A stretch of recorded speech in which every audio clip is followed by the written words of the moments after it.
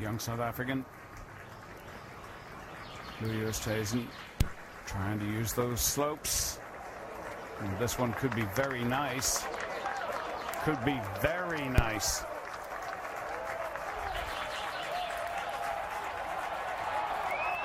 Oh, come to Papa. Yes!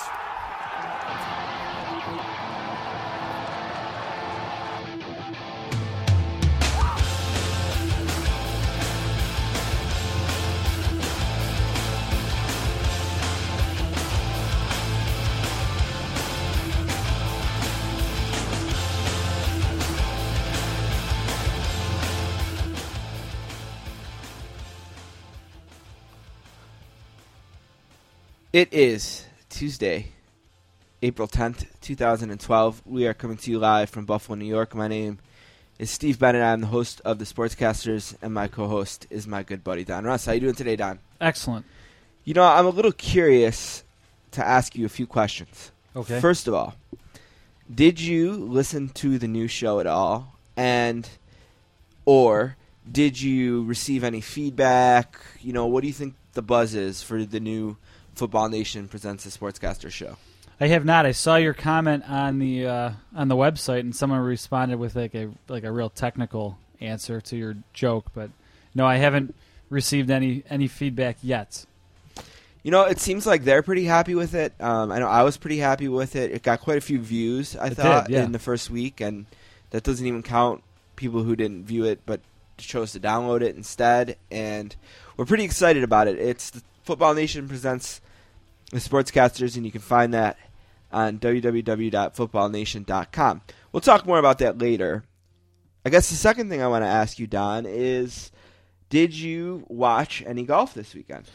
I did. I missed the whole end of it, but I saw the double eagle that we played. I saw a lot of the middle of the tournament on Saturday. I saw kind of Woods fall off and Mickelson's meltdown a little bit on whatever hole that was, and I saw more than normal. What are your thoughts on such a big tournament being played and ending basically in the middle of Easter dinner? Well, yeah, that was strange. It's so long. I don't know how else they would do it. I mean, it started at 11 o'clock in the morning, something like that, or noon. Well, the leaders teed off. I think it was right around 2 o'clock or something. Yeah. 60 minutes was an hour late. That's right. You know what I mean? And so it went until, and there was a playoff, so that's part of it. But, the whole thing just does seem to be a little bit long. As I said, we are the Sportscasters. Make sure you check out episode number 13. This is episode number 14 of season 2. We had Jane Levy, Lee Jenkins, and Adrian Dater on. What'd you think of Dater? He was kind of a new hockey guy that was in the mix. Yeah, I hadn't heard of him before that, but he was good. All right. You know what? We got a great show for you today. We have Lars Anderson from Sports Illustrated, and listen, there's going to be a theme. We have Ben Reiter, who is a baseball guy from Sports Illustrated, and we have Darian Elliott, who is a former Buffalo Sabre, played 2 games in goal for the Sabres in 1989, played his college hockey at Cornell, played for the Kings, played for the Red Wings. Now he's in broadcasting. He does some stuff on the Versus or NBC Sports Network coverage, and he used to do color for the Atlanta Thrashers when there was a such thing, and he writes for Sports Illustrated as well. So 3 Sports Illustrated guests today: Lars Anderson, Ben Reiter, Darian Elliott. We have a book club update to do today. We are going to preview the NHL playoffs. We're going to do pick 4, but before we get to any of that, we start things off with 3 things. Let's play a game. All right. Count of 3. 1. Alrighty, I'll kick it off. 2. The oil patterns on a PBA lane are very, very difficult. 3. I might be able to beat Jamarcus Russell at quarterback. This is the funnest night ever! Did we just become best friends? Yep! Now let's move on to other business. As we mentioned at the top, the clip was of Louis Oosthuizen, or however you say his name. Good luck with that one. I'm going to try it. A lot of vowels in it. Lots of O's. But the big winner of the weekend was Bubba Watson. He wins his first Masters, and I believe you gave me a stat off the air. That's 14 different... 14 different winners in the last 14 majors. That's incredible. I guess some people would argue that that's not good because it shows the void that Ratings Tiger Woods were left. way down for this tournament this weekend. Well, I was surprised. it was very actually. good. Yeah, it's So I was hopefully that'll help surprised. it. And they had Phil in contention Right. into Sunday, who you would think is the second biggest star. But ratings were way down. So I learned we're really bad at picking. yeah, But I guess when you have 8 people we went against over the field. 0 for 8, but in fairness, we both had guys who were there at the end. Like I had Mickelson, and I think The you U.S. had, guy I had was up there. yeah, somewhere. up there too. So I mean, I had a guy going out in the last pairing on the Right. last day. Yep. He just didn't get it done, mostly because he had triple bogey at 4. So that's basically why he only missed by 2 shots, and he went 3 over on 1 hole. So, but yeah, we didn't get it, and it's tough to go against the field. And there was a lot of players with really high expectations that didn't play particularly well, including Rory McIlroy and Tiger Woods. And I was disappointed, as I always am, with the way Tiger Woods behaved on the course. All day Saturday he's throwing clubs, he's swearing, and just being a big baby in general. And it just seems like he's chasing a guy, who won 18 majors, finished second countless times, I think 19 times, and was just classy. And Tiger Woods just isn't that. And he proves it over and over and over again, and his act is tired with me. But I was glad to see Watson win. He's a relatively young guy. He's 34, if I do the math. Well, not quite 34. He's 33. He's 2 years older than me. He's a 78 born, right? Right. Yeah. He feels like he's been in golf forever. Like when I was watching with my brother, he goes, "No, he's a younger guy," and it's like, "Wow." But you looked, he's been in it since 2001. And it's only his 4th win. Took him a while to kind of break through. Yeah, I guess so. Get his game together. Now it's interesting because I seen Richard Deitch tweet something that came way out of left field. He said something like, "So nobody's going to write the story that Bubba Watson's kind of a jerk." I hadn't heard that. Yeah, I hadn't heard that either. It was kind of a surprise to me. So I don't know what Richard Deitch's sources on that, and I don't mean to stir up any unnecessary controversy, but I've seen some pictures of him when he was younger, and he looks like a goofball that are kind of surfacing now, like him eating an ice cream cone and stuff with somebody and just dressed kind of silly, but I haven't heard anything about him being a jerk. yeah, he swings those pink clubs around and stuff. That's because his father died of cancer, I believe. So breast cancer? No, I don't think so. That's usually what the pink is for, but Right. maybe because it's the most recognizable color Could with be. cancer. Like, what else would you? What Yeah, other I color don't would know. you use? I Yeah. don't know. All right, so that was the golf. Number 1 for me, Ozzie Guillen. Oh, no. I got a video playing for no reason here. Okay, Ozzie Guillen, the manager of the Miami Marlins, the new manager of the Miami Marlins, suspended 5 games, basically for saying, in short, that he supports Fidel Castro. Oops. Yeah, not good, especially coaching in Miami, Right. where there's a bunch of people who got on rafts made out of milk cartons To get there, yeah. to get the hell out of the tyranny that Fidel Castro rules over his people. And it's just he's one of those guys, Guillen, that just can't get out of his own way. He's always sticking his foot in his mouth. He's always saying the wrong thing. And it doesn't surprise me he would be the guy. I'm a little surprised that he got suspended, just because I don't know There's a that I couple. really think he did anything wrong, per se. There's a couple ways to think about it. One, I saw a tweet, and I don't remember from who, so I'm just going to kind of steal the idea that he's getting suspended, or he's exercising freedom of speech and talking about a guy that kind of denied people of their freedoms of speech, and so they're kind of doing what Castro did to people. Obviously not as in a severe way, but Right.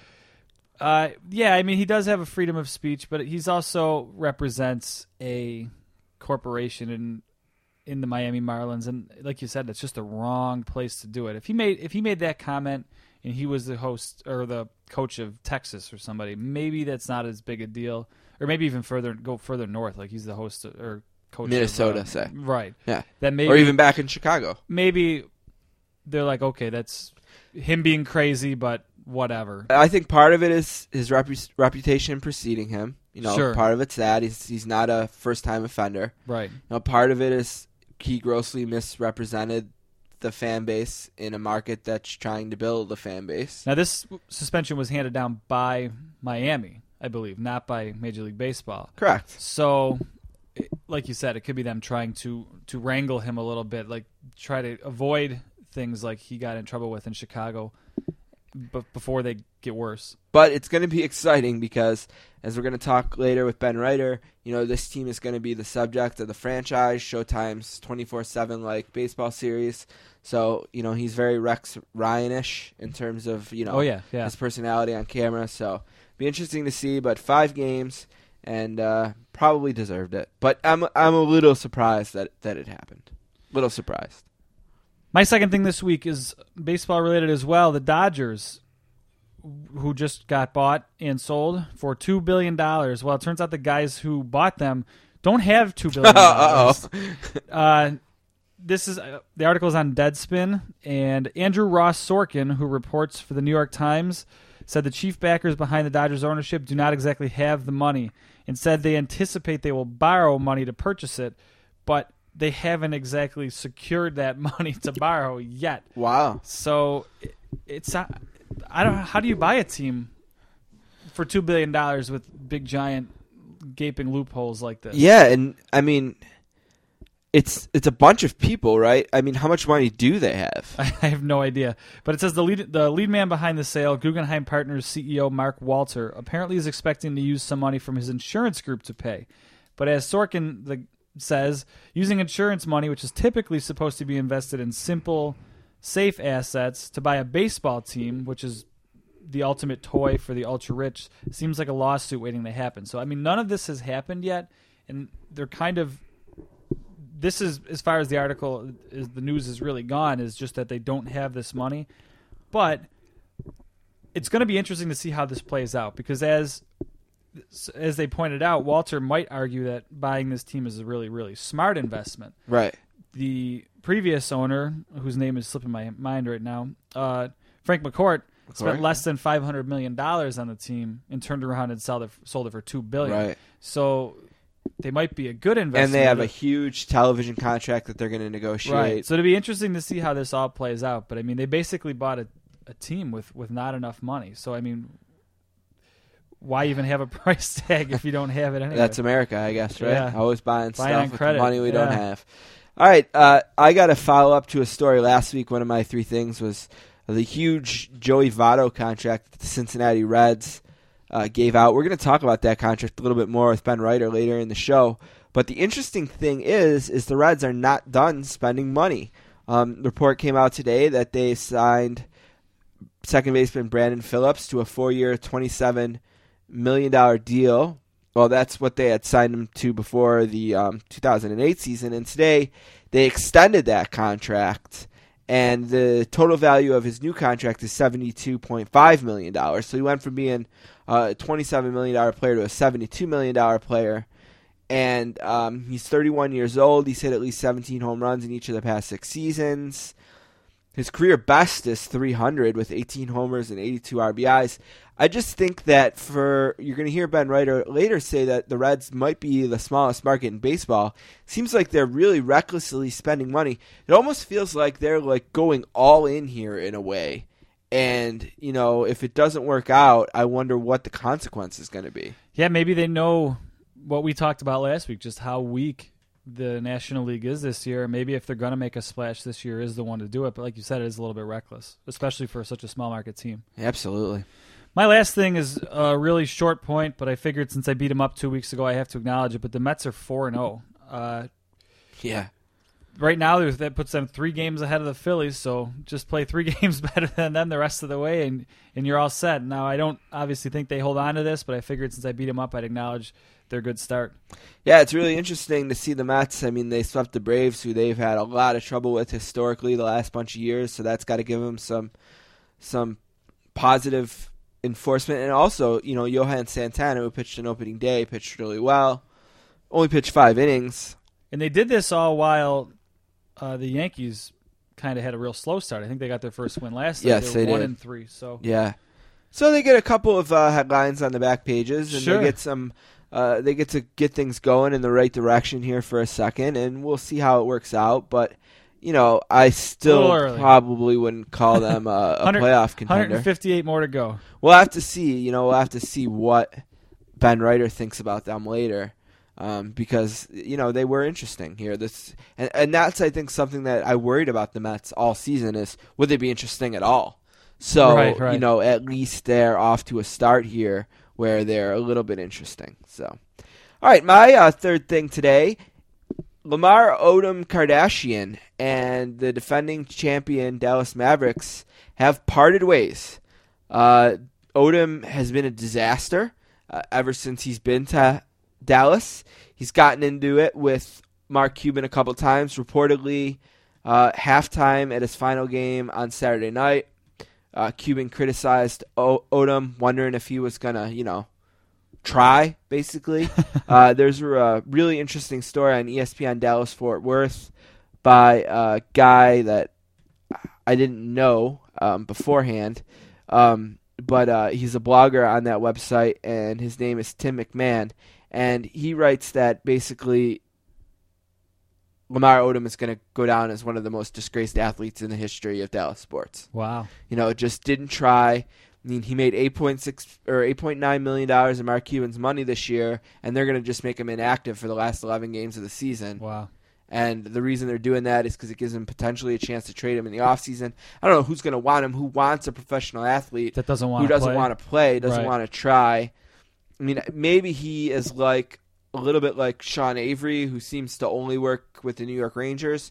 Maybe he only works with the Lakers. Maybe it makes sense for him to go back there. But how embarrassing, just he left the team for 10 days for quote-unquote personal reasons. I still don't know what they are.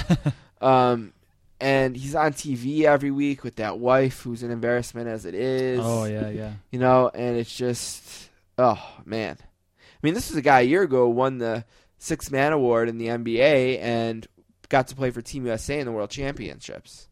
I mean, and look where he is now. Yeah, not good.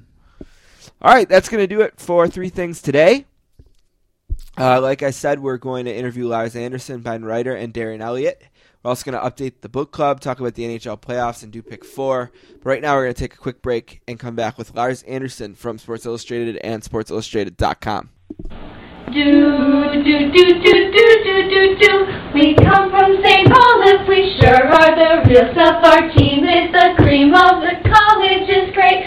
We fight fast and furious, our team is injurious. Tonight Carleton College will sure meet its fate.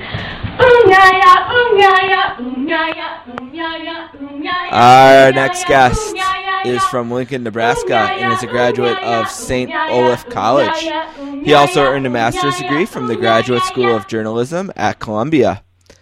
Today, he is a staff writer at Sports Illustrated and SI.com, where he is the magazine's main motorsports writer. He also regularly covered college football and authored many profiles for SI's commemorative division.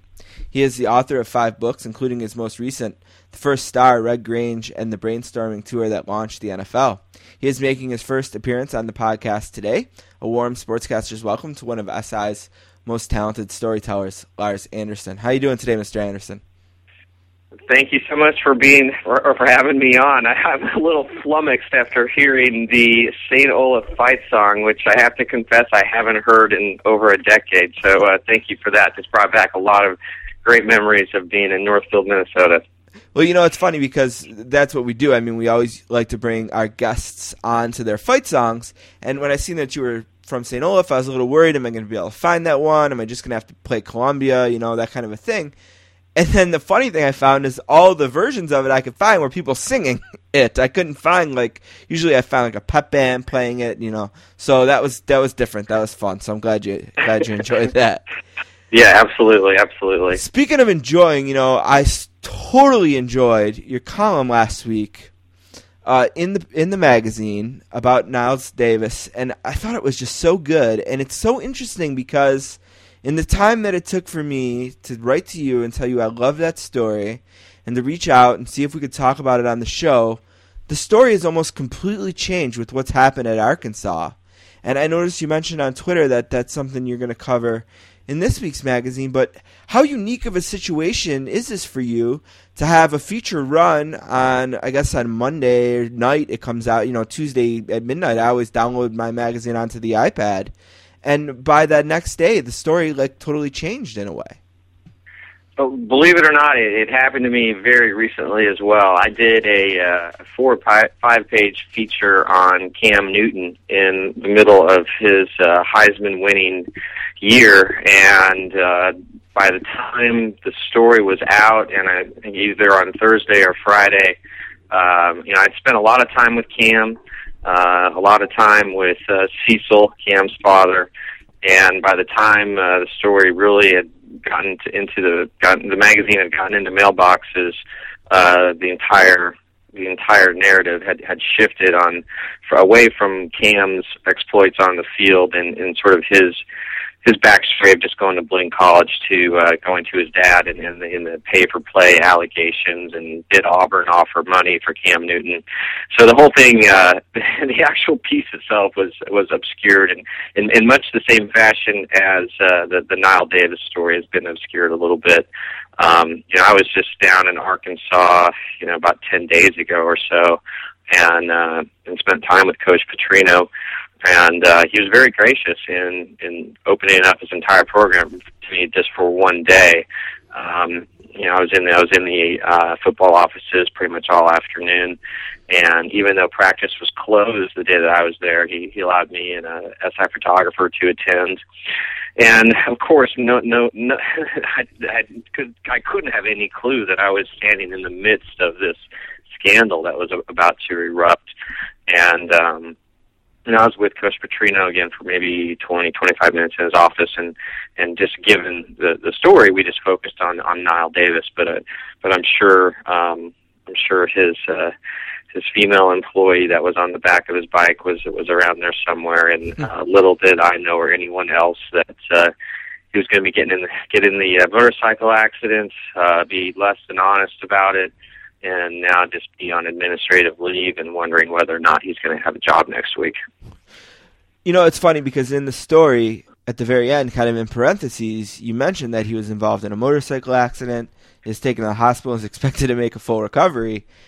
And yeah, given our deadline, I filed the story on Sunday morning, and the accident wasn't until Sunday night. And so that was actually a late edit ad just to I talked with the college football editor Gene Menez about where's the best place to put this, because we need to put it in there somewhere, but we didn't want to break up the narrative flow of the story, and so we just sort of shoehorned it in there at the end. As inelegant as it was, we felt that it had to be in there, because we went on what we knew at the time. And Monday night, it was that he was going to make full recovery. He's even going to come back to spring practice. Everything is going to be hunky-dory for him after he gets, back on his feet again. And then the whole thing just unraveled so quickly, and that's kind of what I'm writing about this week. And it's going to just be a very short piece and scorecard, sort of summarizing what happened and why he's in danger of losing his job. But I think ultimately he will retain his job, basically because he's a proven elite coach, and the job at Arkansas is not an elite job, and Arkansas will never get another coach as good as Petrino. And I think they're going to do everything in their power to even though you may not care for the guy, they're going to do everything in their power to retain him because he's so successful, and he's got them right there contending for it would appear, at least on paper, that they'll be right there contending for the national championship this year.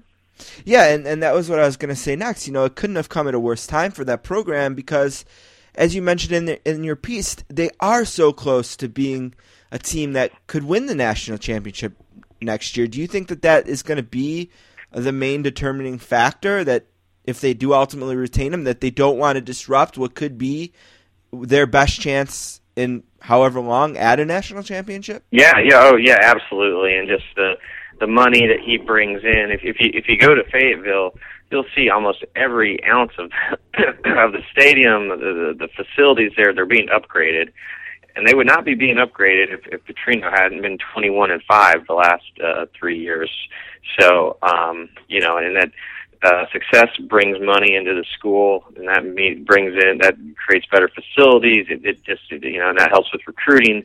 And so it's just everything is tied to winning, and Petrino is proven that he can do that. And so I think, and we're talking on Monday afternoon here. Right. I think probably by the end of the week, maybe Thursday, that the athletic director Jeff Long will announce that Petrino is going to be allowed to come back, under these conditions.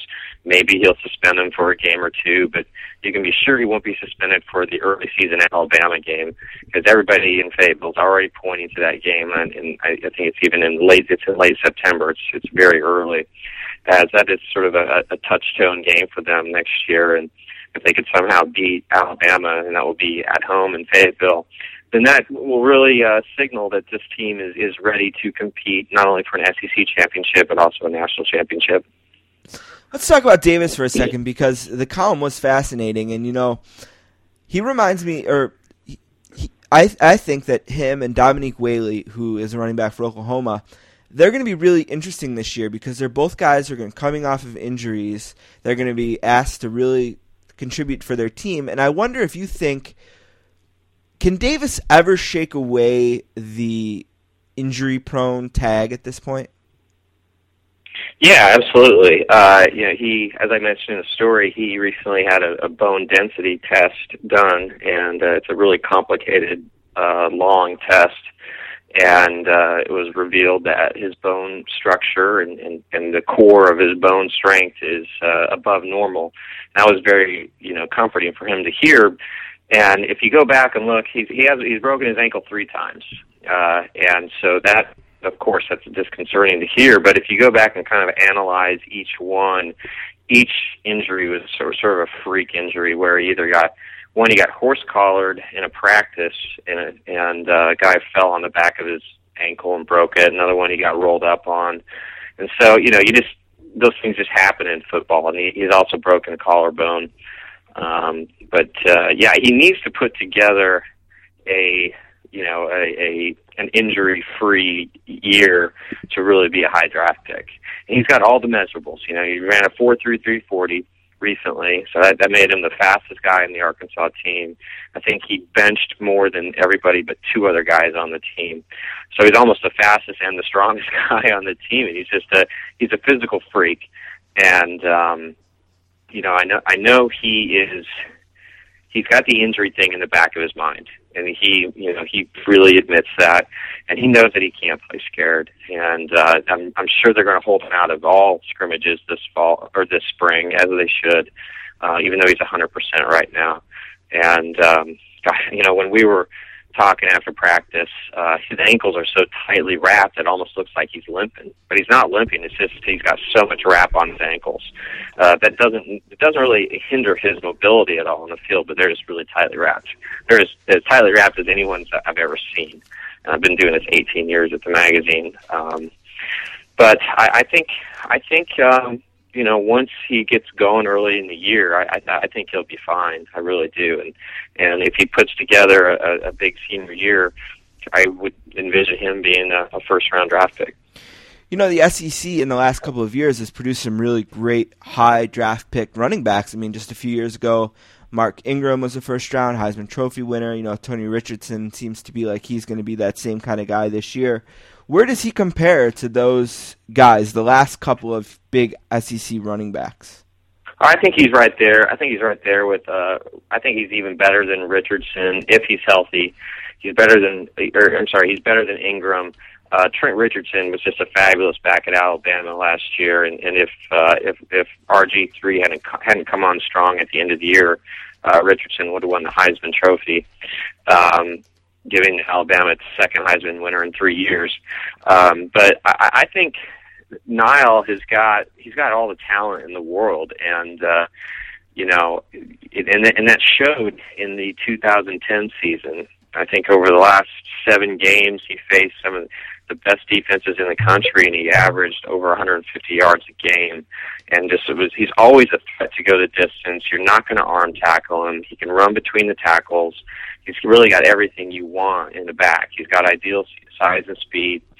And again, it's just a matter of putting together an injury-free season.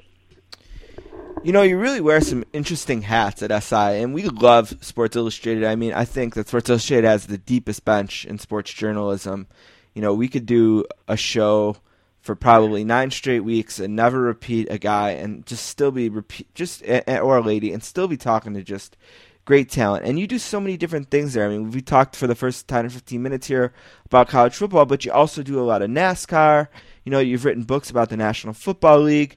What do you like to do best? Is there something that you like to do best, or? I enjoy doing just long form features. Last year, I did a cover story on the Tuscaloosa tornado, and that was a very rewarding piece to do. I got letters from all around the world from that story, just how Tuscaloosa was rebounding from this devastating tornado. The long snapper at Alabama, Carson Tinker, lost his girlfriend, and I detailed it. I detailed the story of how she was killed in the tornado, and hearing from people in Japan who said that who had just experienced a tsunami, and telling me just how they really could relate to what the people of Tuscaloosa were going through. I got a long note from Senator Jeff Sessions of Alabama just saying, what that story meant to him and to all the people of Alabama. And I'm actually based in Birmingham, Alabama, and I teach a sports writing class at the University of Alabama. And I was teaching it last year as well when the tornado hit. And it took me several days to find out that all my students were okay. So it was a very personal story for me, and it was a story in which I actually did something very rare for me, and that's sort of delve into first person for a little bit in the piece. But I like doing stories like that, and I enjoy doing motorsports. I think it's good to do more than just have more than one beat. It keeps you fresh, and it's good to, I think Sports Illustrated has some of the best writers in the country, sports or not. And I learned so much just from reading other writers and talking to them and their approaches to stories and how they reported stories. And in my class at Alabama, I'll try to have an SI writer or a writer of some sort join us via Skype, in every class session, and just, ask them about what their approach is to sports writing, and we'll break down sort of one story that I'll have the students read ahead of time, and we'll almost go over it line by line, like, okay, how'd you find this? How'd you come up with this line? And, really the only way to learn how to do this is to experience it. And so it's hard to teach, but it's also, just sort of relating your own experiences, and that's been rewarding for me. And I know there's a couple other staffers like George Dorman and John Wertheim who have taught classes in recent years as well. Well, I'm going to go out on a limb here and say that you don't have much trouble filling that class. No, I think it's one of the more popular classes in the communications department at Alabama, and they're great. They work around my schedule. I really don't ever know where I'm going sometimes until Monday, and usually I have to be somewhere on Wednesday, but I usually know I'm going to be around on Tuesday nights, and that's when the class is. And so it's been good. The first year, I think we had 14 students, and this year they had to limit it, I think, to 18 or 19 just because it gets a bit unwieldy. Last year, I took the class out to Talladega Superspeedway, wow, which is in Alabama, and just because I've been covering NASCAR for so long, I've got great relationships with a bunch of the drivers, and so we took the students out there, and we had about 45 minutes with Tony Stewart, about an hour with Dale Earnhardt Jr., met with Kurt Busch, Chris Devoda, who does NASCAR for Fox. We met with her. We met with some NASCAR officials, and so they really got a kick out of it. And the thing is that I talked to Tony afterwards, and he loved it because it was just something different. And so it was interesting. Just instead of we didn't really interview Tony, I wanted to get from Tony's perspective, what is it about reporters that really upsets you? What is right. What's the best way to approach you? What's the best way to interview you? What techniques would you use if you're a reporter? So it was sort of it was just a sort of fascinating discussion to do that. And just last week I took the class out to Barber Motorsports Park, which is right outside of Birmingham, and that's where the IndyCar guys were racing. And so we met with Elio Castroneves and Rubens Barrichello and Tony Kanaan and some other drivers. And again, I think the students got a real kick out of it. Wow. Forget Newhouse and Syracuse. All the kids who want to study communications in the next couple of years, they're going to be coming to Alabama so they can take this class. It's like the best thing I've ever heard of in my life. I try to, again, I mean, when you're teaching, I try to get them out in the field as much as possible. And tomorrow we're going to have Sarah Patterson join us, and Sarah is the head coach of the University of Alabama women's gymnastics team. Last year they won the national championship, and this year they're ranked number 2 in the country, and they've already qualified for nationals, which is in, I think, 2 weeks in Duluth, Minnesota. And so we're going to have her in and do a mock press conference. And again, the idea is just to, if we're in class, try to create a real life sort of experience for the students, and I try to do as much as I can to get them out of class and take them to sporting events and just try to get as much real world experience as possible. The Sportscasters are here for the very first time with Lars Anderson from Sports Illustrated, one of the many players on Sports Illustrated's very deep bench. Fascinating stuff about the class, and I would talk about it all day with you. But before I let you go, I want to do a little bit of NASCAR because we don't get to do it that often on the show. But I read in preparation for this, I read your article in the February 27th edition of the magazine, kind of previewing the NASCAR season, and you had mentioned about how Tony Stewart and Jimmy Johnson have dominated this, but you thought that maybe Casey Kane and some of the younger drivers are poised to make a charge. After seeing a few races here, well, I know they were off for Easter, but they've run Daytona. They've been, I think, in Las Vegas, maybe a couple others. Where do you see the season right now? Do you still stick with where you started, that Jimmy Johnson? No, I definitely backtrack. Okay. Backtracking from that statement. Casey was he was going to be a fresh face this year at Hendrick Motorsports, and Hendrick is the dominant team, and it was going to be the first time that Casey was in a car that appeared to be capable of winning the championship. Well, the season so far could not have gone any worse for Casey. He's had mechanical failures. He's had failures on pit road. He's made driver mistakes. But he's already pretty much out of it. And I mean, from where I sit, it looks as if the fastest cars seem to be at Hendrick Motorsports, Casey Kane notwithstanding. To me, I think Jimmy Johnson, who didn't win the championship last year but won the previous 5, I think he's going to be the guy to beat. Probably the most compelling storyline through the first part of the season has been the emergence of Dale Earnhardt Jr. Jr. is riding, I think, 130 race winless streak, but he has gotten closer this year. He's had a couple top 5 finishes. He's currently second in points. I don't think he's been this high in the points in over 5 or 6 years. And he's looking like things are finally clicking for him, and it looks like he has what it takes to be a legitimate championship contender. And that would be a huge story for NASCAR, just because NASCAR's TV ratings and attendance have been slipping for the last 5 years consistently, and the economic downturn has hurt NASCAR disproportionately because the median income level of the NASCAR fan is a little bit lower than NFL fan and NBA fan, and so they're not traveling to events as much. But if Dale Earnhardt Jr. becomes relevant again, that just will lift sort of the entire sport back up, because he is just so immensely popular. He's been named the most popular driver, or voted the most popular driver of the year for 8 straight years, I think, and he hasn't even sniffed a championship in 8 years. So that would be good news for NASCAR, and that may be the next sort of big NASCAR story we do in the magazine if Junior can keep it up over the next few weeks.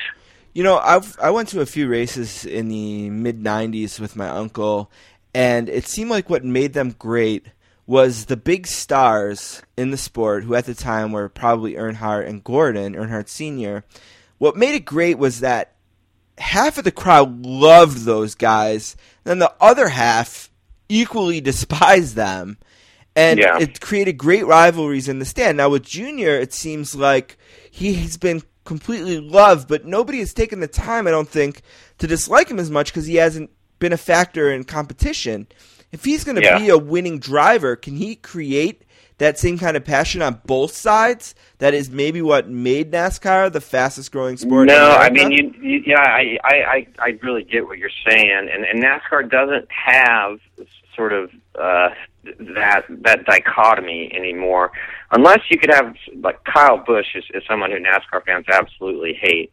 And he is, this sort of black knight now of NASCAR, and he's off to kind of a slow start as well, but I expect him to sort of get back up to speed here over the next few weeks. And a big problem, I think, and this is something that NASCAR doesn't really talk about very much, big problem has been not only Jimmy Johnson winning all these championships, but it's that Jimmy Johnson doesn't inspire either adoration or animosity. He's just kind of there.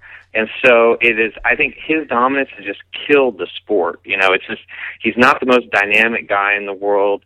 I've written stories on him. I've written cover stories on him where I've tried to explain how he actually is a really interesting guy. He used to live in a trailer park, and he's somebody worth respecting and maybe not rooting for, but worth, looking into. And it's just, for whatever reason, he does not stir the passion the way Earnhardt Sr. did, or the way Gordon, when he won Talladega several years ago, thousands and thousands of fans threw beer cans onto the track. You don't see that sort of passion with NASCAR anymore. And I think you're exactly right.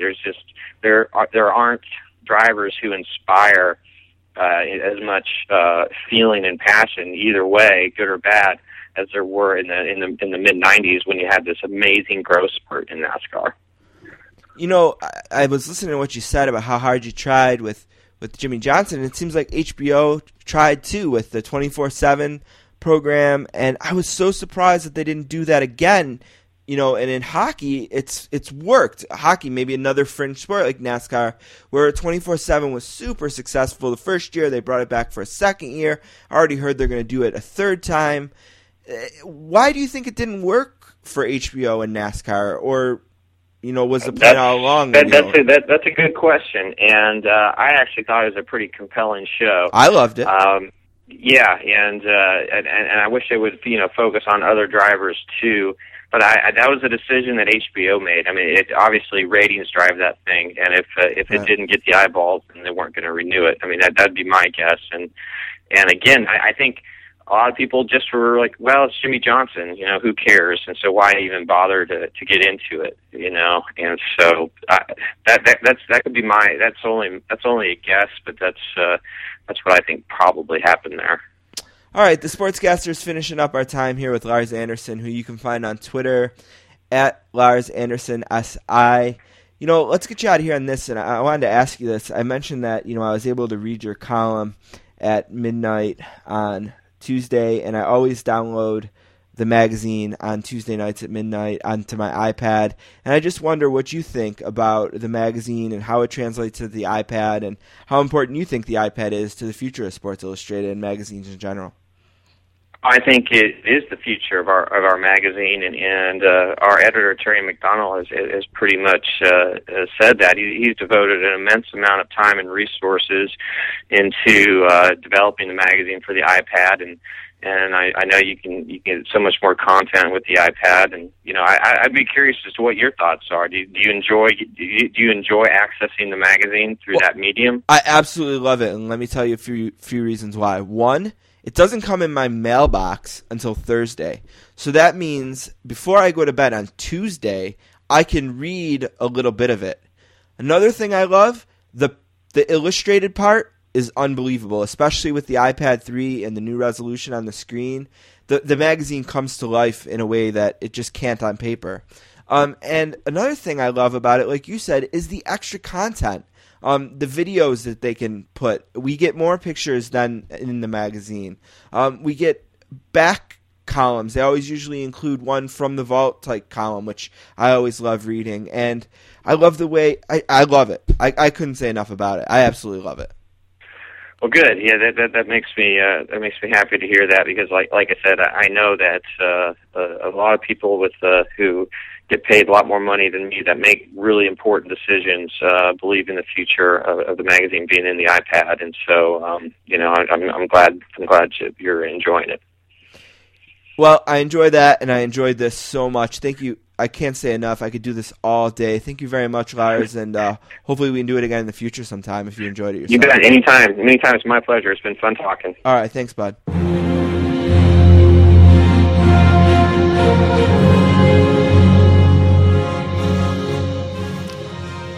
right. I want to thank Lars Anderson for making his Sportscaster's debut. Wow, I want to go to the University of Alabama and take that class, I'll tell you what. We're doing the book club update a little bit earlier in the show than we normally do because we're going to do our hockey stuff later, and we're going to do that together. So I want to mention a few things. First of all, remember, we have 2 book club books of the month this month. The first one is My Years Coaching Tiger Woods, The Big Miss by Hank Haney. It's interesting to follow Hank on Twitter. He's just at Hank Haney because people are always asking him now about pretty much every little thing Tiger Woods does, and he's pretty opinionated on it. And I'm really enjoying this book, and I'm enjoying it because, like I said last week, with each passing page, I hate Tiger Woods a little bit more, and I love to hate Tiger Woods. The second book club book of the month this year is Don't Put Me in Coach, My Incredible NCAA Journey from the End of the Bench to the End of the Bench by Mark Titus. I am pretty far into this book. I already finished his freshman year. I'm into his sophomore year. Here's the thing about this book. Mark tries really hard to make it funny. Right. Okay, and a lot of the times, it's funny. But other times, it's not. It's almost like, I don't know, maybe The Simpsons is like this, where there's a ton of jokes in each episode. Sure. And they don't all work. Family Guy does that, too. You know what I mean? Okay, Family Guy's going to be another good example. You'd know better than me. But, I've given Don credit the last couple weeks because he's come on the show and tried to be funny. It's hard to be funny. Yeah. You know what I mean? It's really hard to be funny. And for that reason, I give Mark a lot of credit. This is his first book. And he's going for it. And his style is in there. And his voice is really distinct. I think if Mark Titus wrote another book and he wrote it with his voice, I'd be able to pick it out right away. Because his voice rings really true in the book. So I like it. Like I said, sometimes I roll my eyes at a couple of the things he says. Because it's like a corny joke. But you know what? Name someone who every joke hits. I mean, I don't know. Is Every Joke hit for Chris Rock? I mean, he's one of the funniest guys there's ever been, right? He would probably tell you no.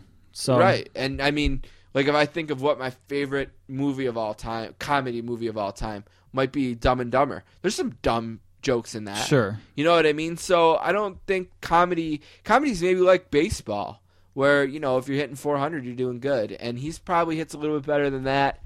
So still, I recommend the book, and I'm excited to talk to Mark about it. All right, last thing for this week's book club. Now, there's probably not going to be much you can do about it because the book isn't released until next Tuesday, the 17th. But a book passed our desk called Game Over, Jerry Sandusky, Penn State, and the Culture of Science, and it's written by 2 guys. One guy's name is Bill Moshe, and one guy's name is Bob Dvorak. And they're both from Pennsylvania. They both have spent time writing for the Pittsburgh Post-Gazette, which is the main newspaper in Pittsburgh. It's not a huge book. It's about 200 pages. They probably rushed to get it together. These guys are going to be on the podcast next week to talk about it. It's going to be interesting because we've been talking quite a bit on this show about a similar book that Joe Poznanski's writing. These guys have beat him to the punch. Poznanski's book is supposedly still quite a ways away. But if you get to the bookstore, which happens a lot with books, sometime this weekend, and it's there already, and you want to pick a copy up, do it. Again, it's called Game Over, Jerry Sandusky, Penn State, and the Culture of Silence. I'm going to do my best to read as much of it as I can this week. We got some other stuff going here with some other books, so it's a tough month. And I've been trying to read some of Jane Levy's book on Sandy Koufax, which I picked up. So I got a lot of different things to read, but these two guys will be on with us next week. So look forward to that, I guess. Sure. All right. We will be right back with Ben Reiter from Sports Illustrated and SportsIllustrated.com.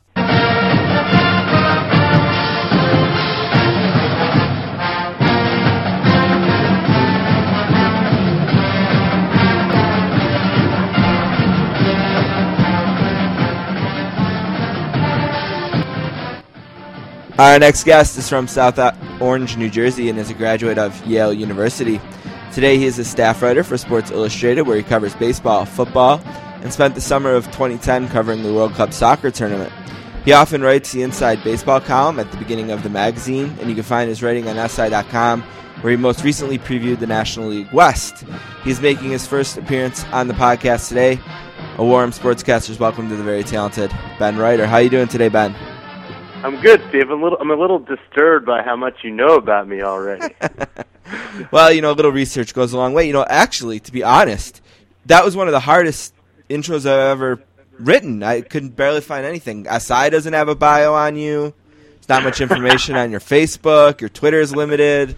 So I had to really scratch and claw just to get that. Well, I like to be a kind of a man of mystery here. I guess you've broken down some of the walls I've put up. That's a pretty good job right there.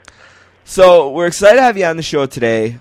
Let's just do it. We have a lot to talk about. I want to start with baseball. We can get to some other stuff, too. You mentioned that you spent some time out in our neck of the woods in Buffalo, New York. Maybe we can get to that later. But let's start with baseball. And I guess the very first thing I want to ask you is, you spend all this time during spring training, and, there's a lot of writing out there about what everyone thinks. And then finally games are played. And I guess what I want to ask you just is, what surprised you 3 games? I mean, it's a very small sample, obviously, but I'm sure there's something that surprised you in that first weekend. There are a lot of things that surprised me. I don't think that we should, make any conclusions whatsoever, even if we happen to be Red Sox fans, about what happened over this weekend. However, one thing that I kind of struggled with, I think a lot of people did in looking forward into this season, is how to treat the Phillies. The Phillies have obviously the 3 aces at the top of the rotation. All of them are going to end up in the Cy Young discussion. But as I made my expert picks, I really almost did not pick the Phillies to even win a wild card. I have the Marlins in the NL East. Just looking at their lineup, it is simply not good. Obviously, Ryan Howard is still recovering from his torn Achilles. That's a problem. But I think that we saw, even in this 3-game start, that this team's going to have a lot of trouble scoring runs. They only scored 6 runs. It's not like they were, facing a great pitching staff in the Pittsburgh Pirates. A real problem for them is going to be the absence of Chase Utley. Right. We don't know what the problem is with Utley. I mean, we know that he has this degenerative cartilage condition in both knees. That's not the type of thing that gets better. We have to remember that Chase Utley is always somewhat underrated. Between 2005 and 2009, he had the second highest WAR of any player in baseball, behind only Albert Pujols. His importance to that lineup is absolutely paramount. Without him in there, without Howard in there, this team's really going to struggle to score runs. I think we're going to see a lot of 1-0 games, and those are hard to win consistently on a long-term basis. You mentioned that in previewing that division that you picked the Miami Marlins to win. You think they've added enough in the offseason to really, outlast Philadelphia? And then, the Nationals are interesting this year, and the Braves almost made the playoffs last year. That's the team that you think, based on the moves that they made in the offseason and bringing Ozzie Guillen and the new ballpark and all the stuff that's surrounding them, that they could make a serious run this year? I did. I spent a lot of time down in Miami at the beginning of spring training for a cover story we did kind of on this great gamble that the Marlins have made. I think one thing that separates them from a lot of other teams that have kind of opened new stadiums in the past decade or so and then kind of nearly doubled payroll to try and capitalize on that, is that the Marlins already had a really good nucleus in place. Obviously, Josh Johnson's one of the best pitchers in the NL. He struggled somewhat with injuries, but between him, between Mike / Giancarlo Stanton, between Hanley Ramirez, Gabby Sanchez, they already had really a very strong nucleus there. And then you almost add complementary pieces to that in Jose Reyes, Mark Burley, and Heath Bell. Obviously, they didn't get off to the best of starts. They're 1-3. But I think that what they had there plus what they added will really lead to great things for the franchise. Just a quick word on the ballpark itself. This is kind of a controversial place. I actually saw it, I guess, a month before it opened or so. A lot of people really criticized it, that home run statue, that 75-foot tall piece of pop art they have in center field, things like that. What's really ugly to me are kind of all these ballparks that have opened since Camden Yards that are all trying to be the same thing, kind of like kitschy recapturings of a bygone era. I kind of admire the Marlins for taking the next step and trying to do something different. If you think it's ugly, if you think the home run sculpture's ugly, that's up to you. But at least they're trying to have some fun with it.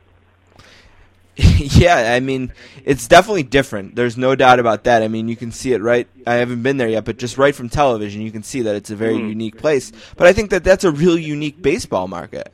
I think it'd be silly to try to do what they are doing and what they've done in Baltimore or what they did in Pittsburgh. It just doesn't seem like it would translate as well down there. Is that your impression as well? That's my impression for sure. I mean, there's several things that are more important than the ballpark's aesthetics to me. One is obviously that it does have a roof, which is key in Miami, where, fans who would drive up to Dolphin Stadium would just, drive up there to sit in the rain. And it also has air conditioning, so that kind of takes away that. So it's a more comfortable place to watch baseball. But Ozzie Guillen will tell you, and everybody down there will tell you, that it really doesn't matter any of these things if the team doesn't win and win fast. There have been a lot of teams that have kind of doubled their payroll when they moved into new ballparks and then not win and then had to go right back. If we're talking about, the Padres or the Pirates or, even the Mets to some degree. So, Ozzie Guillen says, if you want to see nice architecture, there's a lot of nice architecture down here in Miami. He wants, to put a team out there that's going to win and that's going to get people to come back. And as I said, I think the Marlins are in pretty good position to do that right off the bat. One more thing about Miami, there's something that's really interesting to me about their season, and that's the presence of Showtime. Showtime is going to produce the second season of the franchise. Last season they did it with San Francisco Giants, and maybe it was a coincidence, but it seemed like as that show debuted, the Giants season kind of tailed off. Now, there's a lot of other factors. I'm not blaming it on Showtime. But it seems like the Marlins could be – they're almost like Hard Knocks featuring the Jets. They got that super personality from their coach, and we're going to learn a lot more about the personalities on the team. But what do you think about Showtime being there and covering the team this year? And do you worry at all about those kinds of programs and the effects on the teams that they cover? Because we've seen some definite mixed results in terms of all the teams that have done Hard Knocks, the Giants last year, 24/7 in the NHL. It's definitely it's interesting. Yeah, I don't. I'm not that worried about it. I don't think Showtime, broke Buster Posey's leg last year, for Certainly example. I think one thing about the Marlins is that the players who have been there have been so starved for any attention, for the past 5 years. Obviously, we know of those famous nights at Dolphin Stadium when people were counting literally hundreds of fans in the crowd, and that's it. I think, first of all, that Ozzie Guillen will suck up a lot of that attention and a lot of that camera time and a lot of those sound bites. Obviously, he's already gotten in trouble this year for some comments he made about Fidel Castro that upset the Cuban-American community down there in Miami. But second, I think these players have kind of been waiting for this opportunity to step into the limelight. I think that they're in position to seize it, really. So, no, I'm not unduly concerned about that. The presence of the Showtime cameras, I think, is going to be an exciting thing for Miami and for the team. Let's talk a little bit about the Nationals, because just to stick in that division, they're a really interesting team, too. I think Steven Strasburg is obviously the key. I mean, he's a perfect example of a guy that we had so many expectations for. I remember he pitched in Buffalo when he was making his way up, And, our minor league baseball team, they maybe average 1,000 fans a night. There was 15,000 fans there that night. The place was packed. And that attention isn't going to go away, and he's recovering from Tommy John surgery. And still to this day, Tommy John is the guy who has the best numbers post that surgery. We learned that last week from Jane Levy. What do you think about Strasburg and coming back from the injury and handling the pressure, and the Nats in general, who are a team that for probably the first time in a long time, maybe even back to 1994 in Montreal, there's some expectations on this team. There are some expectations. I don't think we should go overboard. They still have some holes. But the pitching staff certainly is very impressive, and certainly, 1 through 5 is up there with any in the National League. Strasburg, I think, we saw him come back last year and look very good. I don't think there's any reason to think that he is going to disappoint. But another member of the pitching staff that I'm really kind of focusing in on is Jordan Zimmerman, another guy who had some injury problems a couple of years ago. Last year's numbers were really terrific, especially in terms of his control. He struck out, I think, he had a 4-to-1 strikeout to walk ratio. This guy's only 25 years old. So between him, Strasburg, Gio Gonzalez had a rough beginning, but he'll be fine. Edwin Jackson, I think, was a very savvy signing. I think that pitching staff's going to take them a long way. They also have a really good bullpen now. We've already seen Drew Storen, their closer, started the year on the DL, and they have two guys. Immediately, they have so many guys who can do the job that they're splitting the closer role between Henry Rodriguez, who throws 1,000,000 miles an hour, and Brad Lidge. The pitching staff's very deep. I think maybe some of the problems will come on offense. If you look at Adam LaRoche, Jason Worth, can Mike Morse repeat what he did last year? But certainly, I don't think it's too early to say that this team could challenge for a wild card in the East, especially if the Phillies are as down as I kind of think they're going to be. Everyone expected, and probably still expects, the Mets season to be a disaster. Finally, they've gotten a little bit of closure in the financial aspect of the team and the scandal that they had there, trying to deal with the Bernie Madoff stuff. Like I said, Buffalo were kind of affiliated with the Mets in a way. Probably you'd agree the key to the team is going to be Santana. He pitched 5 innings on opening day, didn't give up any runs. But what do you think is the best-case scenario for the Mets this year, and what has to happen to reach that best-case scenario? Obviously a very heartening start, an unexpected sweep of Atlanta here. Best-case scenario, I still think, would be, if they got within 1 or 2 or a few games of 500, that would be a real accomplishment for this team. They do have some bright spots. If you look at Lucas Duda, has a couple of home runs already. Ike Davis, if he can recover from the illness that he had in spring training, Ike's gotten off to a pretty bad start here, but I think he's still a good player. David Wright seems to be a bit revitalized. Maybe they'll get some surprising pitching. This is clearly a rebuilding team. I don't think we should project out from this 3-0 start. They have some pieces, but not this year. Not this year for the Mets. The National League is really interesting because there's so many changes in the offseason. I mean, Milwaukee lost Prince Fielder. St. Louis went through all the changes, changing managers, losing Albert Pujols. Philadelphia, as you said earlier, could be a little down as their lineup isn't very strong. Who is the class of the National League? Who are the contenders? Is it the Diamondbacks and the Giants?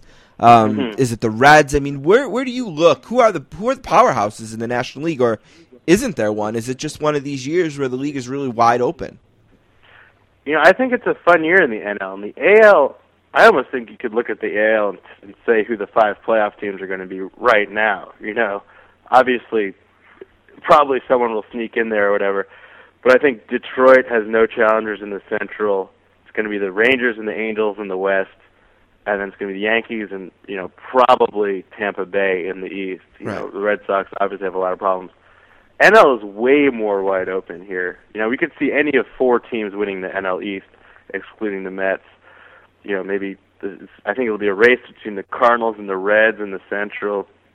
I could actually see any of 4 teams, all but the Padres, winning the NL West. Obviously, the Diamondbacks and the Giants are the favorite. Colorado still has 2 of the greatest offensive players in the game, in Troy Tulowitzki and Carlos Gonzalez, and an improving pitching staff. And I actually like the Dodgers a lot more than some other people do. You know, everybody talks about last year as being such a horrible year for the Dodgers, everything they went through, whatever. They still ended up finishing 500, better than 500. And I think there's even a silver lining in that finish. Yes, they got amazing, historic years from their two best players, Matt Kemp and Clayton Kershaw, but they really got subpar ones from their third, fourth, and fifth best players in Andre Ethier, Chad Billingsley, and James Loney, and they still finished above 500. They couldn't do much this offseason because of the ownership situation. The GM, Nettie Coletti, could only add these kind of unexciting veteran pieces like Chris Capuano or Aaron Harang or Jerry Hairston. No one who's really going to get the pulse racing. But now that they've been sold to Magic Johnson for that ridiculous $2 billion price, they presumably have some money now, which will give them the wherewithal, if they're in it in midsummer, to go out there and add payroll and really get someone. If they do that and get just kind of average, normal years from Ether, Billingsley, and Loney, the Dodgers, downswing could be very short indeed. You mentioned the Reds when you touched on the NL Central. Were you surprised at all by the Joey Votto contract? Yes and no. He's a great player. It's hard to project that far out. Obviously, Cincinnati is in some ways the smallest market we have, at least in terms of television viewers and things like that. But sometimes you have to make a risk like that. Votto is younger than a lot of guys are when they get these kind of long deals. They obviously believe in him, and they believe in him the long term. So I kind of applaud it. I'm not going to go crazy over whether it's 5-10% too high or whatever. I don't think that when you get into that sort of difference, it really makes that much of an impact on anything. But yeah, they've decided to give me their franchise player, and I applaud it. It's certainly a much better contract than Joe Mauer's was a couple years ago, which I said at the time seemed a bit crazy for a guy of his age, which is not advanced age, but how old he is, and also the position he plays. Votto's only 28. Do I think he can be good until his late 30s? Sure. The Sportscasters are here for the first time with Ben Reiter from Sports Illustrated. You can follow him on Twitter. He's at SIBen, REITER. You can also find his writing in the magazine and on the website, all that good stuff. Let's switch gears to the American League a little bit. And you mentioned how you can almost pick the playoff teams out. It seems like it's a really top-heavy league. The Central seems like the Tigers and everyone else. Like you said, the Rangers and Angels seem to be the winners in the West, the two teams that will compete in the West. And then maybe, again, the American League East might be the most interesting because you want to say the Yankees and Rays. The Red Sox don't look as good this year. What about the Blue Jays and the Orioles? Can they compete at all in this division? The Orioles, no, I don't think so. Not right now. They're 3-0. Kind of very, very surprising, impressive start here, obviously against the overmatched Twins. No, I don't think that they can yet. I just don't think that their pitching will be able to hold up under the strain of the American League East. Guys like Tommy Hunter, Jason Hamill, they're just guys. None of these prospects that they've had for a long time have really panned out yet. Maybe they will all at once, but I'm not expecting it. I think the Orioles are fairly well set up for the future. They still have nice centerpieces, Nick Markakis, Adam Jones, Matt Wieters. But no, I think competing this year will be beyond them. The Blue Jays are a popular dark horse pick, on the other hand, for several reasons. One, they have Jose Bautista, who I don't know why some people are anticipating he'll have a fall off from his last 2 years. I'm not seeing that at all, and I don't understand why we'd think he would. Simply, in some ways, the greatest player in the game. They also got a pretty deep lineup, but I think what's really to like about the Blue Jays is their pitching, particularly Brandon Morrow. Sabermetricians and statisticians love Brandon Morrow because he has such a high strikeout rate and his peripherals are so good. He's been kind of unlucky as far as things like batting average with balls in play over the last couple of years and stuff like that. But he's real ace potential. It's still just unbelievably curious why the Mariners would have traded him a couple of years ago, even for a pretty good closer in Brandon League. But yeah, Morrow's a guy off of whom I think the rest of the pitching staff can feed, whether we're talking about Ricky Romero or maybe Kyle Drabeck will turn into something. I don't think that they're quite ready this year, but yeah, I can see them kind of being in things pretty deep into the summer. Can anyone compete with Detroit in the Central? Who's the second best team in the Central? Is it the Royals? It's tough. I don't think it's the Royals. I don't think, again, because of pitching. I think Eric Hosmer could get some MVP votes this year. He's that good, and I've talked to tons of scouts. No one has a bad word to say about him. They obviously have a lot of power in the lineup, but I don't think a team with Luke Hochevar and Danny Duffy and Jonathan Sanchez, I don't think they're going to be able to compete with the Tigers. The Tigers lineup is better and their rotation is better. One team I actually kind of like is the Indians as a potential second place finisher. In large measure because of Shin-Soo Choo is back there. He had almost everything go wrong last year that could go wrong, whether it's injuries or he got a DUI off the field things. He's back there. Masterson looks like he could develop into an ace. That's Justin Masterson. I think Ubaldo Jimenez, he's a smart guy. He's a good worker. I think he'll be able to put together what he wasn't able to put together last year. They've got some real talent on that team. I guess if I had to pick a second-place team, they'd be my pick, although, it's not really going to make a big difference as far as the playoff picture.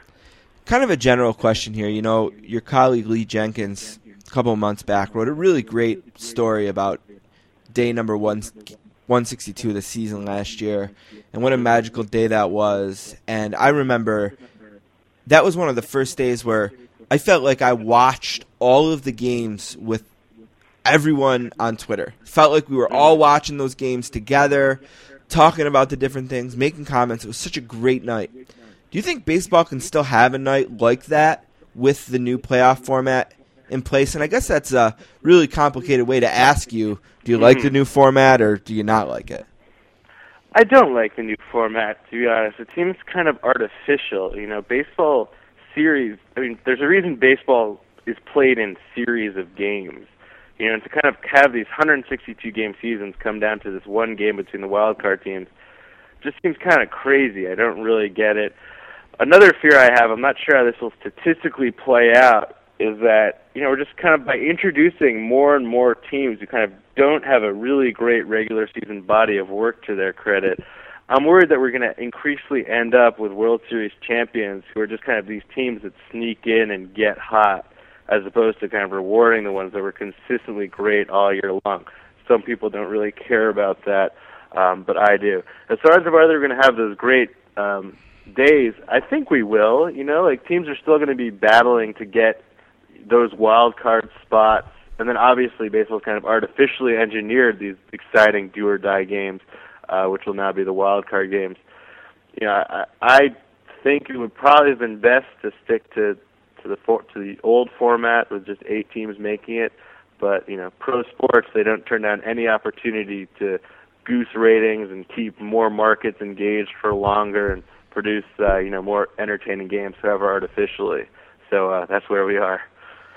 Yeah, it's interesting because that day was so special, and then they had another day like that with Game 6 of the World Series. And I guess that's the next thing I wanted to ask you. The Texas Rangers are the first team since the '87 Red Sox to play games knowing that the year before they were, this team, the Rangers, were 2 times one strike away from the World Series championship. Where do you think they are mentally? Do you think that they're ready to make another deep run? They've had some changes. They spent the money on Darvish, lost C.J. Wilson. Where do you think this team is mentally? I think they're fine, to be honest. I don't think they're sitting up at night, dreaming of Nelson Cruz missing that fly ball. I think that they're my pick in the AL West. I'm picking them over the Angels. I think in terms of the totality and well-roundedness of their talent, they're probably the best team in baseball. If you look at the lineup up and down, each player is not only a good offensive player, but in almost every case, he's a good defender as well. They kind of really excel at all facets in the game. Whereas if you look at a lot of the other contenders, unusually teams are having to make choices here, balancing, offense and defense. For example, take a look at what the Angels, the Rangers AL West competitors, are trying to do at third base. Trying to put Mark Trumbo out there. Now they have Albert Pujols and Kendry Morales at DH and first base. Now, we went through something of a defensive revolution in the past few years with all these advanced statistical metrics that allow us to value defense unlike ever before. We're talking about ultimate zone rating or defensive efficiency or plus minus. That stuff's kind of seeming to be thrown out the window a bit here, trying to get these big bats in the lineup, whether it's Trumbo in L.A. or even putting Miguel Cabrera, who tried to catch a ball with his face during spring training, at third in Detroit. One of the main reasons for this, I think, is that the marginal value of the home run is really greater now than it has been for decades. I looked this up recently. In 2010, there were 4,613 home runs hit, which is the fewest since 1995 and more than 1,000 fewer than in 2000. Last year, there were only 4,552. So there are fewer and fewer home runs, and that's just incentivizing teams to get guys who can hit 30 home runs in the lineup any way they can, which is really why you're seeing Trumbo at third and Cabrera playing third base there. The Rangers don't really have this problem. They've got really good defenders and really good hitters all over the diamond. It's another reason why I think that they should be considered the favorites in the American League. Wow, that's some really interesting stuff. And, anytime you talk about home runs and home runs decreasing, the first thing that anyone thinks of is, performance-enhancing drugs, they're out of the game, or there's less in the game. But we also had this black eye of the National League MVP failing a drug test during the playoffs and then having a 50-game suspension, getting out of it based on a technicality. Where do you think the league is right now with PEDs and their attempt to stop them? Well, I think that they're doing almost as best they can here, to be honest. And I think if we look at these home run numbers, we'd be foolish to think that at least some of the difference is not in the cleaning up of the game as far as PEDs of all types, so that's HGH or steroids or anything else. We'd also be foolish to think that they're completely out of the game now. I think that the science is always going to stay one step ahead of the testing. Can we put a number on it? No. But PEDs, as long as sports exist, PEDs are going to be a part of them, and it's going to be a matter of how advanced the testing is for them, and also kind of how much we will just kind of accept their presence going forward. Right. I want to ask you something kind of nerdy, maybe. Okay. But we're interested in stuff like this at the Sportscasters. I mentioned in your bio that you do this inside baseball column, and it's a shorter thing. You use usually shorter pieces, and then sometimes you write longer features. And I wonder from you, what do you look for when you're putting together that inside baseball column that you don't look for necessarily when you're doing a feature? I guess what I'm asking is, how are they different? Do you like one better than the other? And in terms of baseball, do you have anything that you're looking to follow that might turn into a feature later, or maybe on the other side of that, something you're looking to follow that can be maybe more like a nugget in the inside baseball column? They're really very different things, doing the inside baseball columns and features. Inside baseball columns are quite short. They're only about 600 words max, sometimes under 500. So you really have to pull out a single idea and get to it very succinctly and, kind of be crystal clear about it. Kind of what is the biggest issue, or what's one big issue that week in baseball, or what will become an issue in the next couple of weeks. Features, you have a chance, obviously, to be much more expansive, and really, features are kind of why all magazine writers got into being magazine writers. Not to say I don't enjoy doing the baseball columns, because I do. It's just a very different kind of intellectual exercise. In features, you get to be a bit more artistic, really get into people's personalities and motivations and drives and things like that. For another part of your complicated question, I think that I'm not going to give you all the guys I'm kind of looking at, all the profiles I want to do or anything like that. One person I'm looking at very closely is D. Gordon, who's the leadoff hitting rookie shortstop for the Dodgers. He's a very unique player. He's about 5'8", I'd say, but he can allegedly do a 360 dunk. He's just incredibly athletic, blazingly fast. He's the son of Tom Gordon, the longtime relief pitcher. I think it could be a real team for a team that a real key for a team that we already said, I believe, could be a threat in the NL West. So, maybe keep an eye out for a D. Gordon feature sometime in the next month or two. All right, again, the Sportscasters finishing up here with Ben Reiter. His first time on the show. It's been great. You can follow him on Twitter at SI_BENREITER. Let's kind of get you out of here on this. I wonder, we've talked to Joe Lemire a few times. We've talked to Tom Verducci. John Heyman isn't with you guys anymore. Where do you feel like you fit in to the overall baseball coverage? I mean, SI has such a deep bench in all of the different sports, and I think during football season we talked a little bit with Chris Burke, the football blogger, about this specific thing. But when you think about writing for SI and writing about baseball, where do you feel like your role and where do you feel like you're batting? Where's your role in the lineup, and what do you think you're trying to offer that Tom Verducci and Joe Lemire and Albert Chen, that those guys aren't doing? Very interesting. I guess the way I view myself and the way I think I'm viewed is kind of like a super utility guy right now in a way. Hopefully one of the better ones, if we're using that metaphor. But my main, my bailiwick really is baseball, as we discussed. I love doing features. I've done a lot of them. I love doing inside baseball.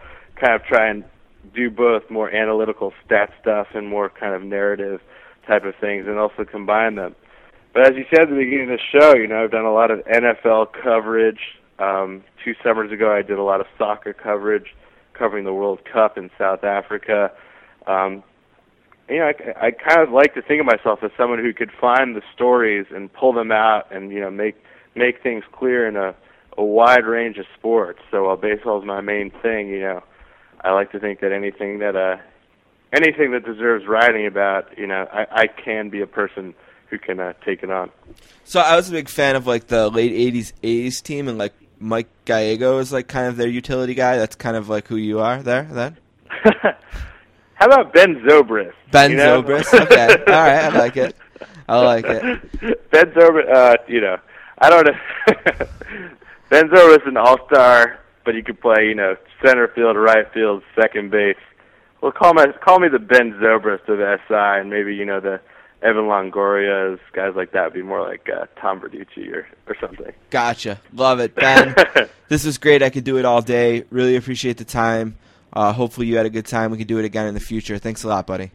I'd love to, Steve. Appreciate it. All right. Thanks, Ben.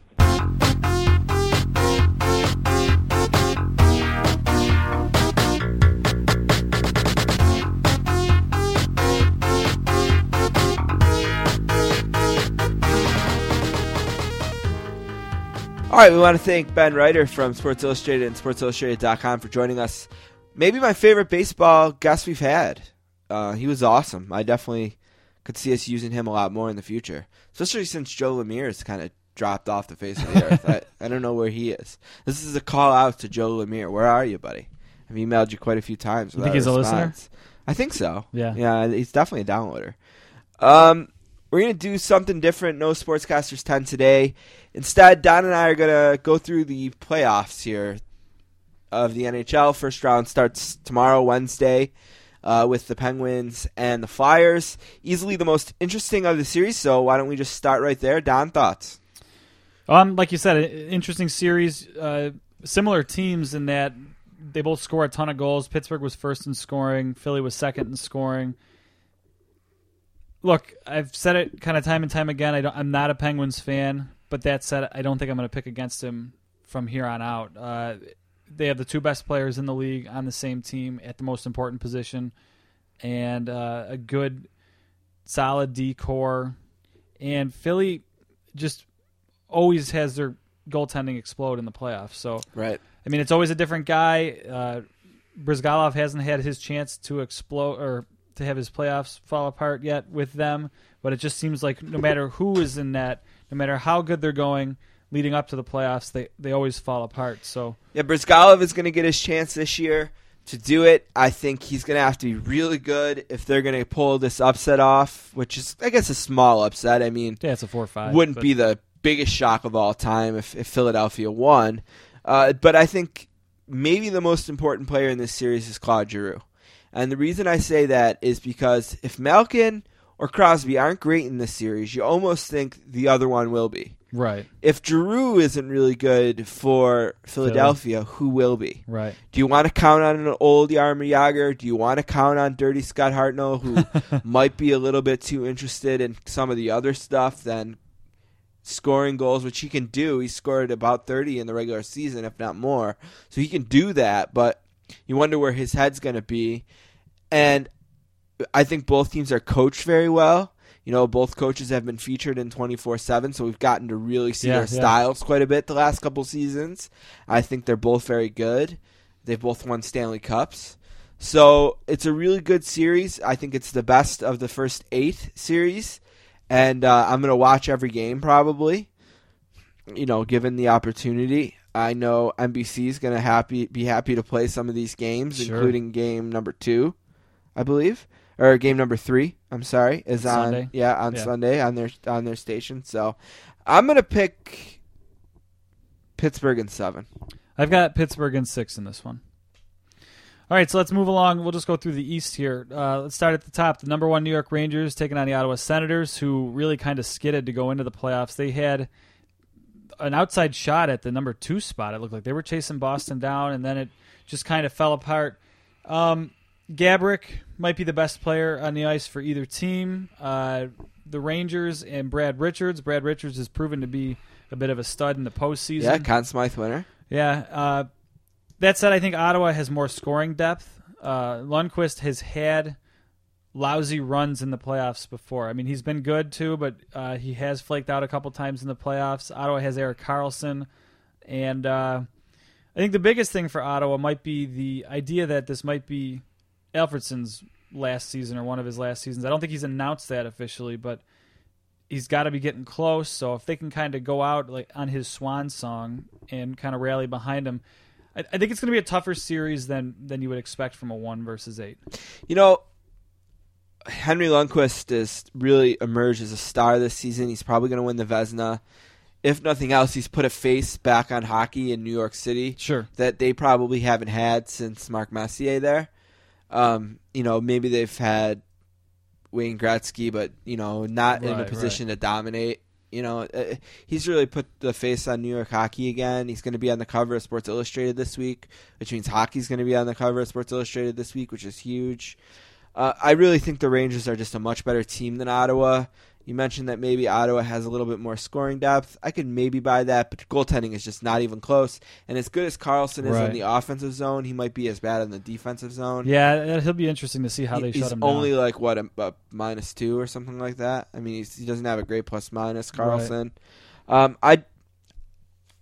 I think it's going to be tough for the Rangers to play away from home in this series, but they're going to get to play more games in Madison Square Garden than not. I agree with you. It's going to be a little bit more harder than people think. So I'll take the Rangers in 6 games. Yeah, I've got the Rangers in 7. Number 2 team in the East is the Boston Bruins, who have kind of earned that spot. They, like I said, they were getting chased down by Ottawa. Ottawa kind of fell out. Washington is the number 7 seed. They've really had to earn that, and I think that's one thing they have going for them this year is that they've been playing hockey for about a month, or playoff hockey for about a month now, and in the past, that hasn't been the case. Most of the time in the last few years, they've had that division locked up for maybe a month or two going into the playoffs, and they've kind of just coasted. Not this year. They've really had to kind of buckle down and win a race. They should get Nick Backstrom back. But Boston, I mean, they're the defending champions. They have surprisingly good scoring depth. I think when we previewed the NHL season this year, I thought who was going to score for Boston, and they get pretty equal scoring from all their lines.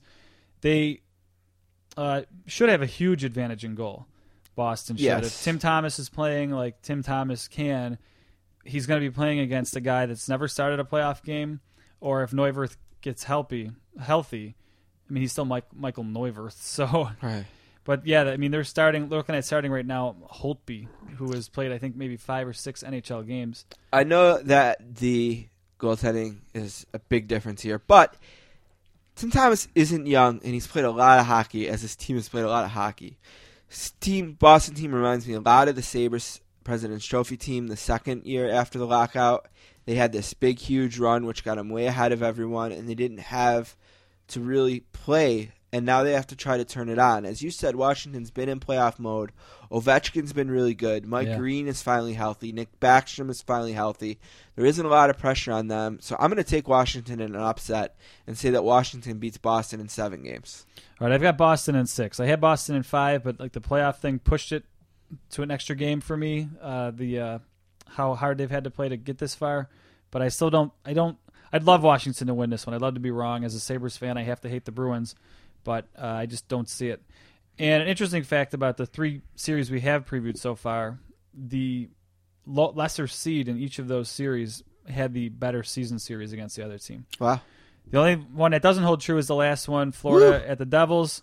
Can't wait. The to get blue for 1 second here, the who gives a shit series of the playoffs. I mean, maybe that's being biased, and maybe that's what Florida needs to ride. Play the no respect card as hard as you can because nobody's giving Florida much respect. They're basically an anonymous team other than Brian Campbell and however old he is, Stephen Weiss. They've been really good in close games this year, 1-goal games. They're 17, 5, and 18. They've had 18 overtime and shootout losses this year. But they've been really, really lousy their last 10 games. Leading into the playoffs, they only had 2 wins in their last 10, going 2, 3, and 5 in that stretch. Not a lot of good stats for Florida. The Devils, on the other hand, have experience.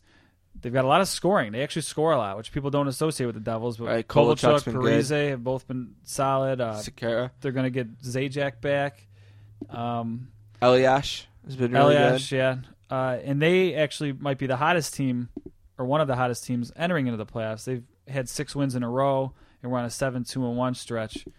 And lastly, hockey playoffs aren't always about the best team. It's a lot of times just a team that can play as a team the best, or a team that has can get up the most, be the most emotional team. And I don't think there's a distinct advantage to home ice in Florida. I mean, if nobody talks about how the hardest building to play in is whatever building the Florida Panthers play in. So give me the Devils in 5.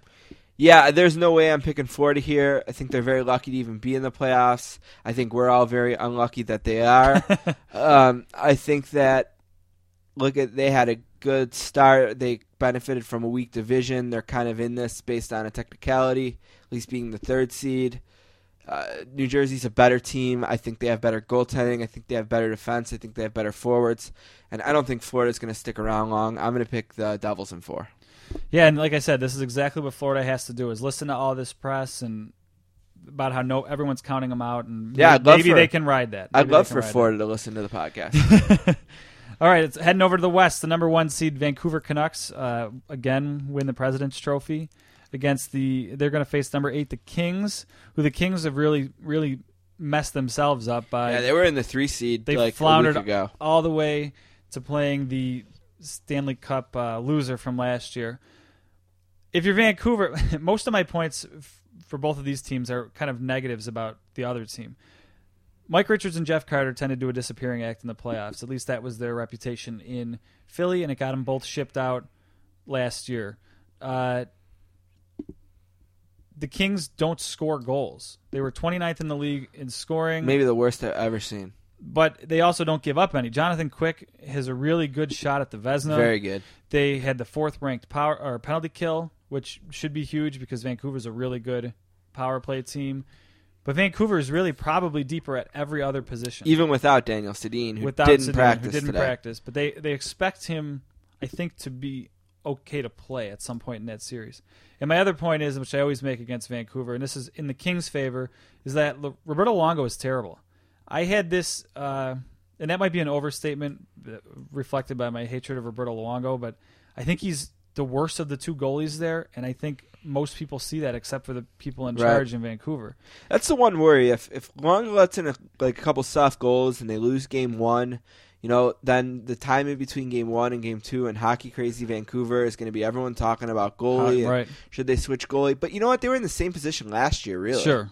And they managed to survive it. I don't like the way the Kings are playing right now, and I just think the Kings will challenge them, especially if Sedin doesn't get to play right away. Sure. But I think Vancouver should be good enough to get out of this. I'll take the Canucks in 6. I also took Vancouver in 6, and that was after writing down Vancouver in 4. I just think Luongo is is good for one of those bad bounces, and it could cost them. And it's crazy that the Kings don't score. I know I made the point already that the 29th, but they've got talent there in Carter, Richards, Anze Kopitar. Right. They got a lot of talent. Doughty. They just don't score. All right, the number 2 team in the West was the St. Louis Blues, the upstart, surprising Blues this year, and they're going to face off against number 7 San Jose. Look, the Blues do it all with defense. There's not a lot really else to say. I mean, Backus has had a nice season, but he's not blowing anyone out of the water statistically. They got the best goalie tandem in the league in Halak and Elliott, and they also allow the fewest shots against. So the Blues, it's no secret how they play. They grind, they win close games, and they hold you to very few shots.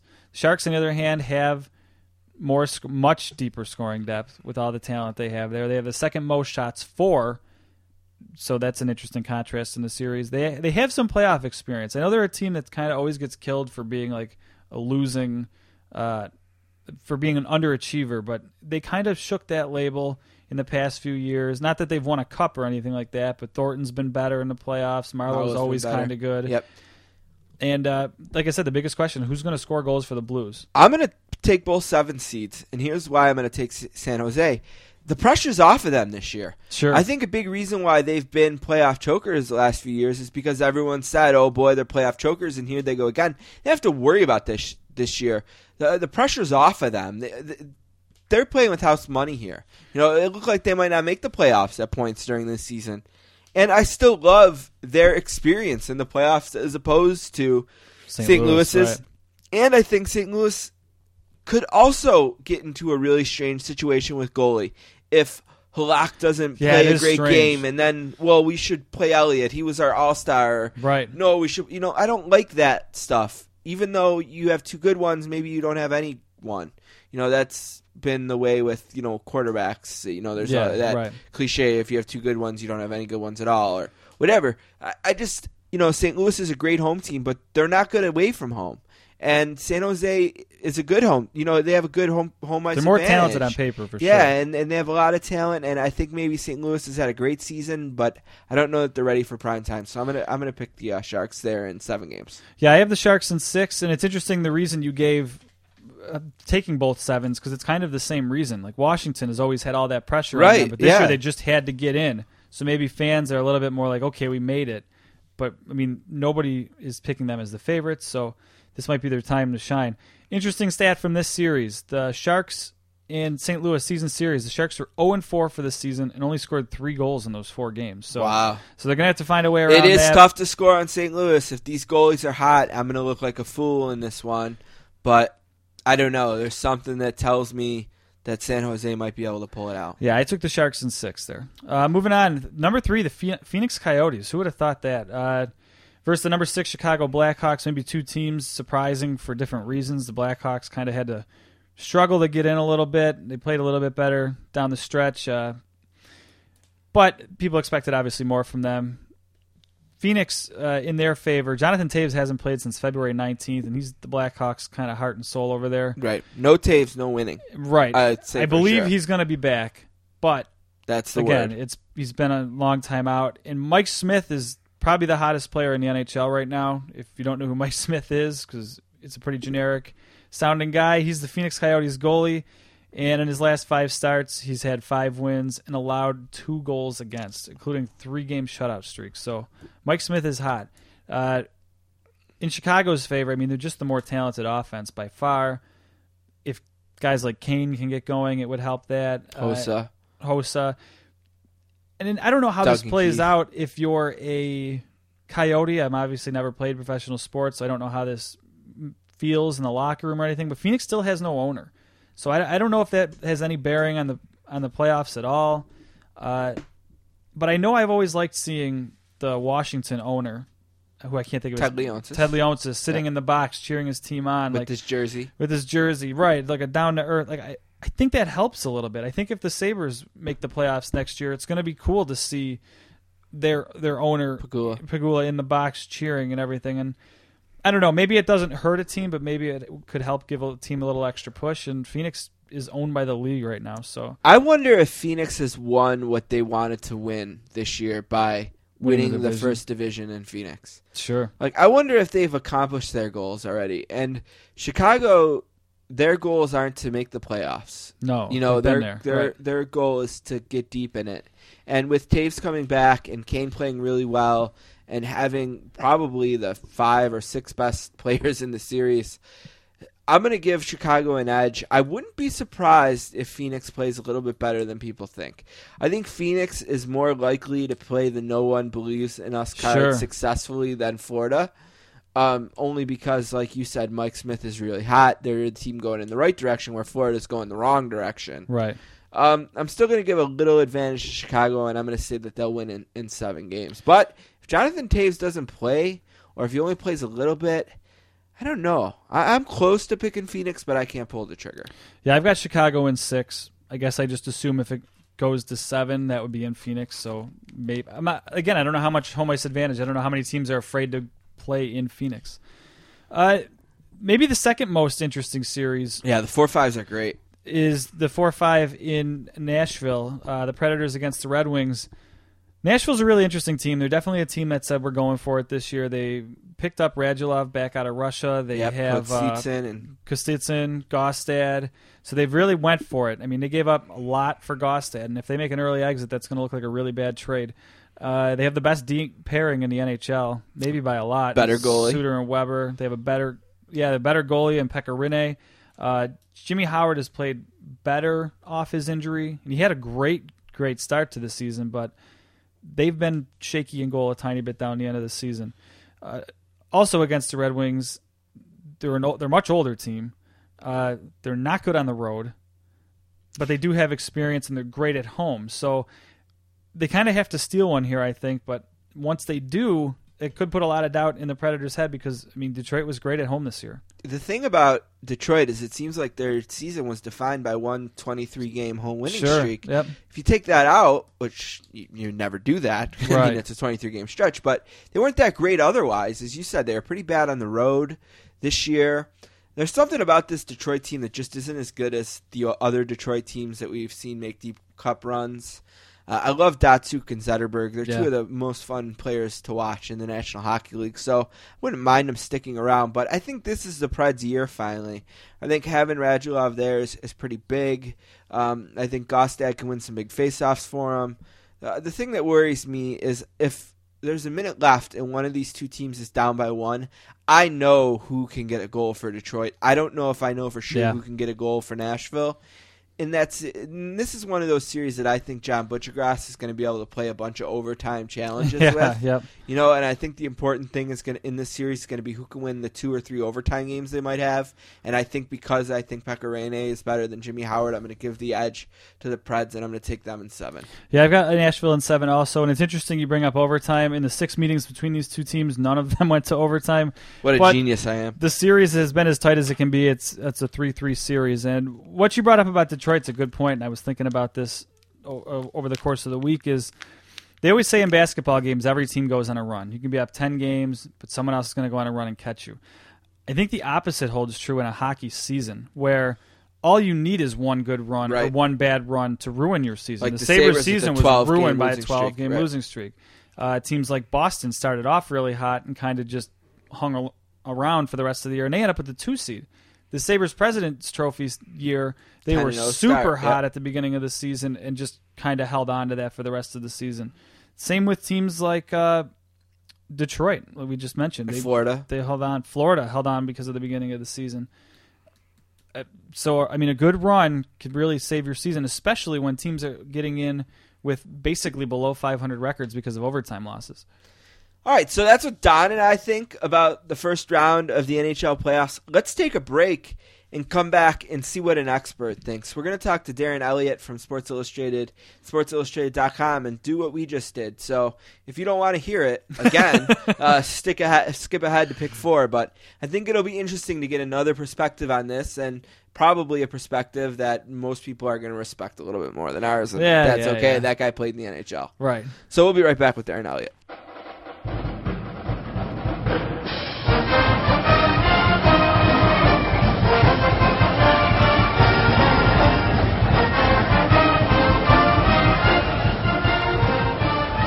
Our next guest is from Milton, Ontario, and is a graduate of Cornell University, where he played goaltender. At Cornell, he was a two-time All-Ivy selection, and as a senior, he earned All-American honors. In 1980, he was a sixth-round draft pick by the Los Angeles Kings and went on to play in the National Hockey League for the Kings, Red Wings, and Buffalo Sabres. After hockey, he began a career in computers before entering the world of broadcasting. He has been an analyst for Atlanta Thrashers games, the Anaheim Mighty Ducks, and national coverage at Versus, now the NBC Sports Network. In 2001, he began writing for SI.com, where his View from the Ice column still appears today. In 1996, he entered the Cornell Athletic Hall of Fame. He has also won Emmys for sports programming and covering live events, and he is making his first appearance on the podcast today. A warm sportscaster's welcome to the very talented Darren Elliott. How are you doing today, Darren? I'm just fine after that. I just feel old. So. Well, I'm not going to tell you what I was doing in 1980, because then it would really make you feel old, but it was being born. There you go. Well, that's a good thing, and now you're talking sports, and that's what we still love to do, no matter how old we are. That's right. So we're excited to have you on today because we're super excited about the NHL playoffs, even being here in Buffalo, where what started as maybe the most promising season in Sabres history just quickly deteriorated into one of the most disappointing before returning to being potentially one of the most exciting and then being disappointing again.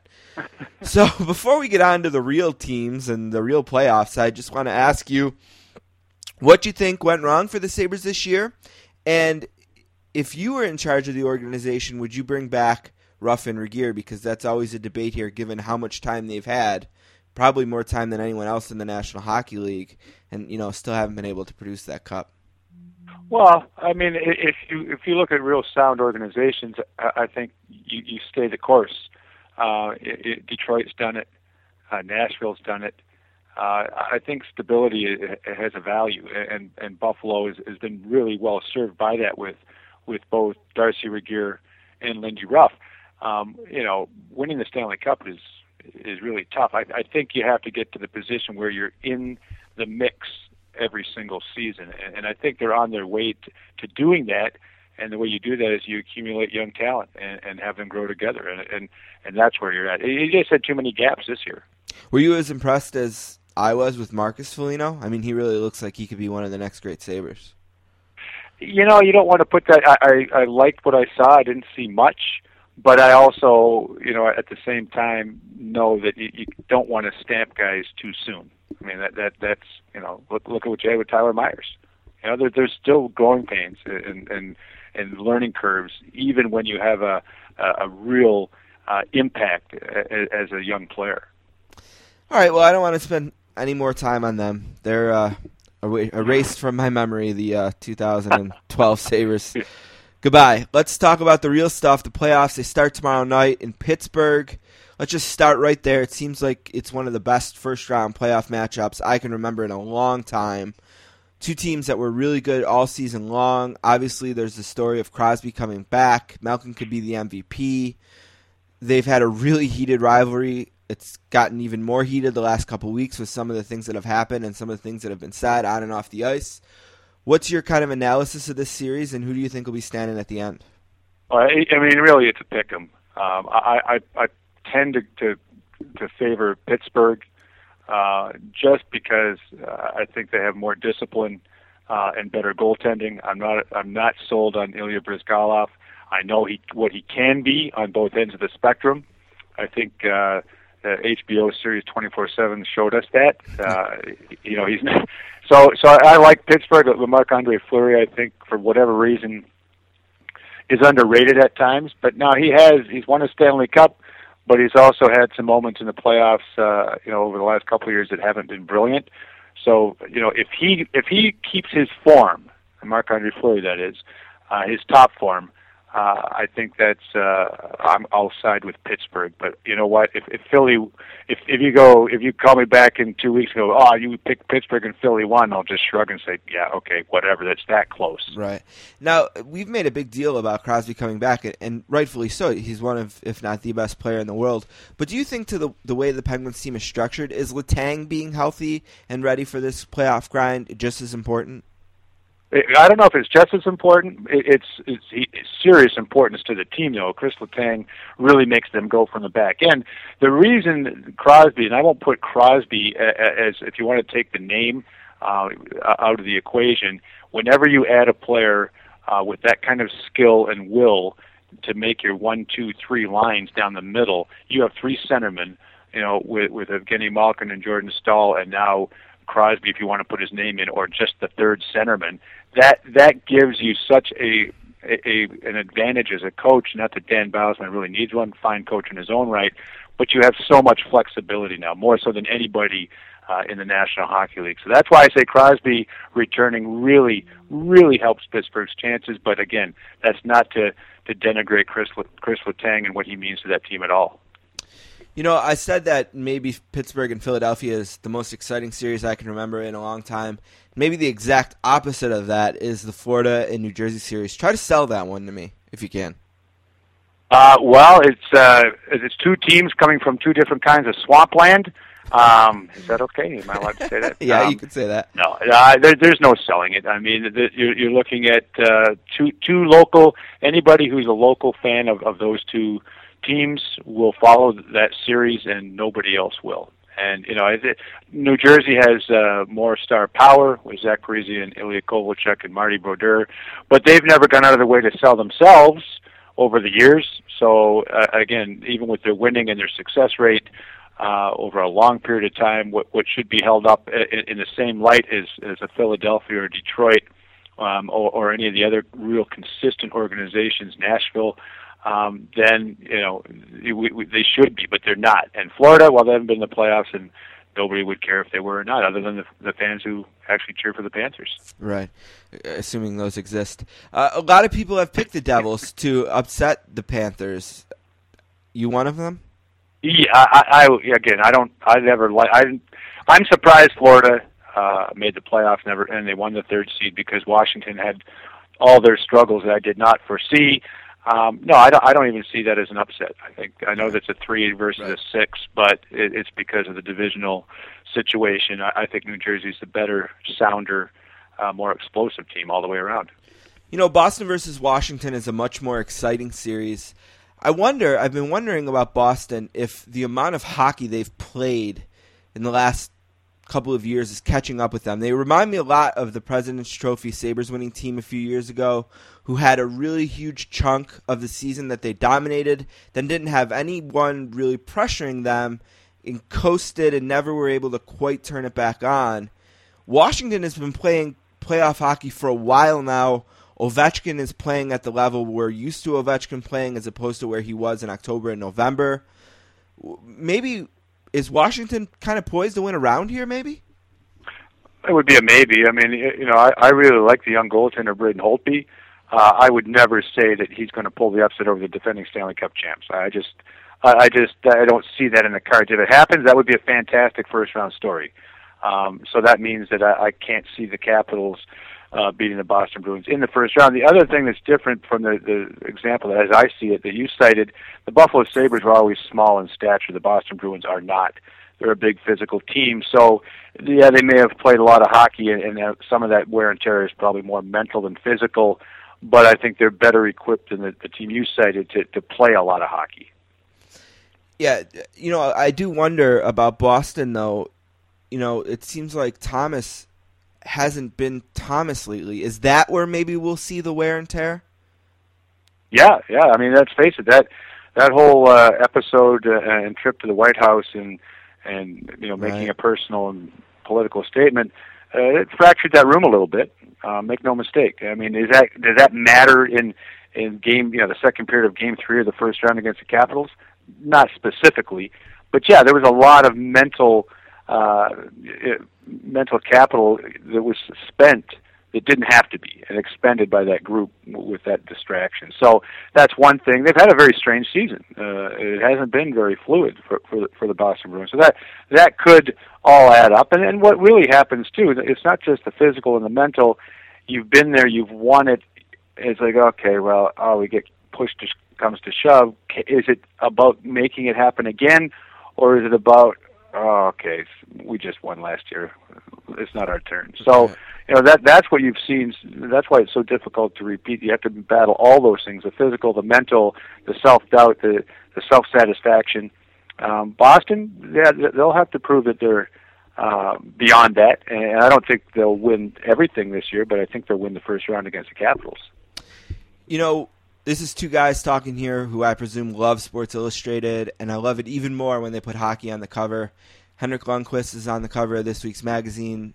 I'm pumped up about that, and I'm sure all of New York is pumped about number one seed. First time they've been the number one seed since 1994 when they won the Stanley Cup. That was the first time since 1940. Get to play an Ottawa team who's one of the two teams that you didn't have in the Eastern Conference playoffs when you made your predictions in the summer. What surprised you about Ottawa? Why were they able to make the playoffs when you didn't see them as a playoff team in the off season? And what are they going to have to do to pull what would be a pretty huge upset over the Rangers? Well, a lot of questions there, but yeah, Ottawa. I thought they were in complete rebuild mode. I didn't think in the mold of a rebuilding team.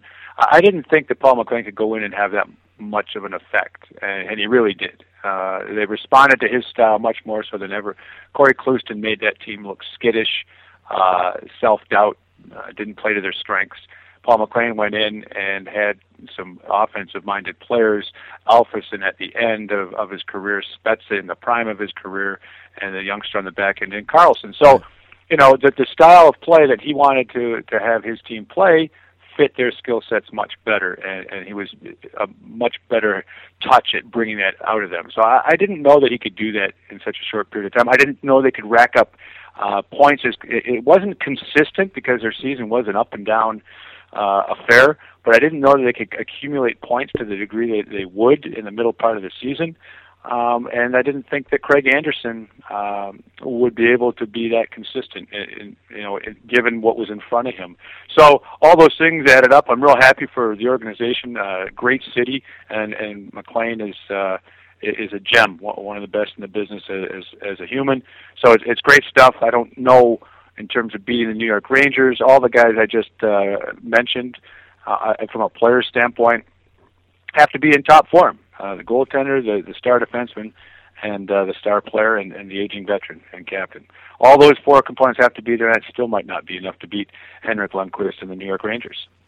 Yeah, I've tried this theory out a couple times, and I know that a lot of people think that Chris Drury's time in New York was disappointing, and statistically it certainly was, and they didn't win a lot when he was there, so you could make that case very easily. But I have made the point, and I wonder if you agree or disagree, that Chris Drury's legacy in New York is going to be more defined by the career of Ryan Callahan, who seems to have developed into what is kind of the next Chris Drury. He's a guy who wears the C. He's a guy who blocks shots. He's a guy who gets dirty goals. He's a guy you can count on. He scored a bunch of overtime goals this year. Seems like every goal he scores is big.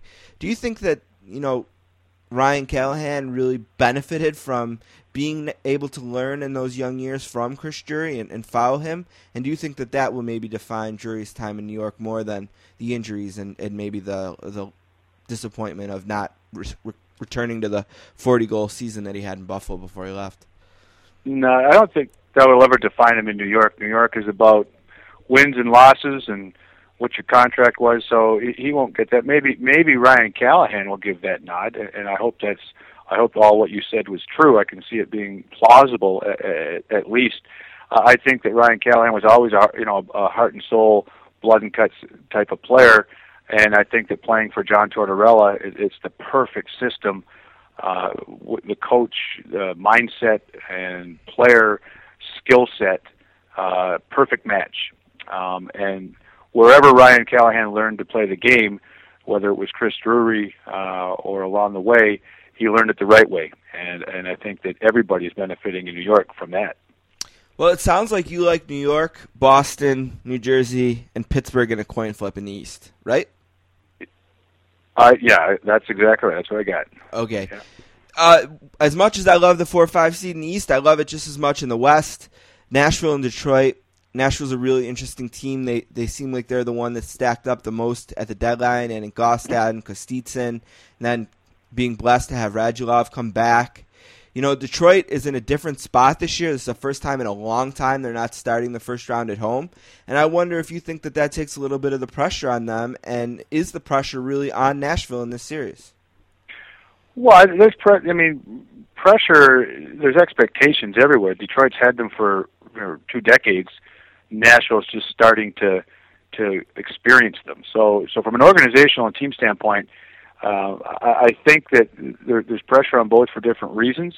And I think the interesting dynamic in this series is Nashville's always held Detroit up as the model. It's the franchise they've tried to pattern themselves after in the Central Division. To their credit, they never whined about being with the Red Wings division all these years. They said it'll just make us better over the long haul. They're on the precipice. It looks like they're ready. Their organization made those moves, as you mentioned, so they think they're ready to make a big splash and contend for the big prize.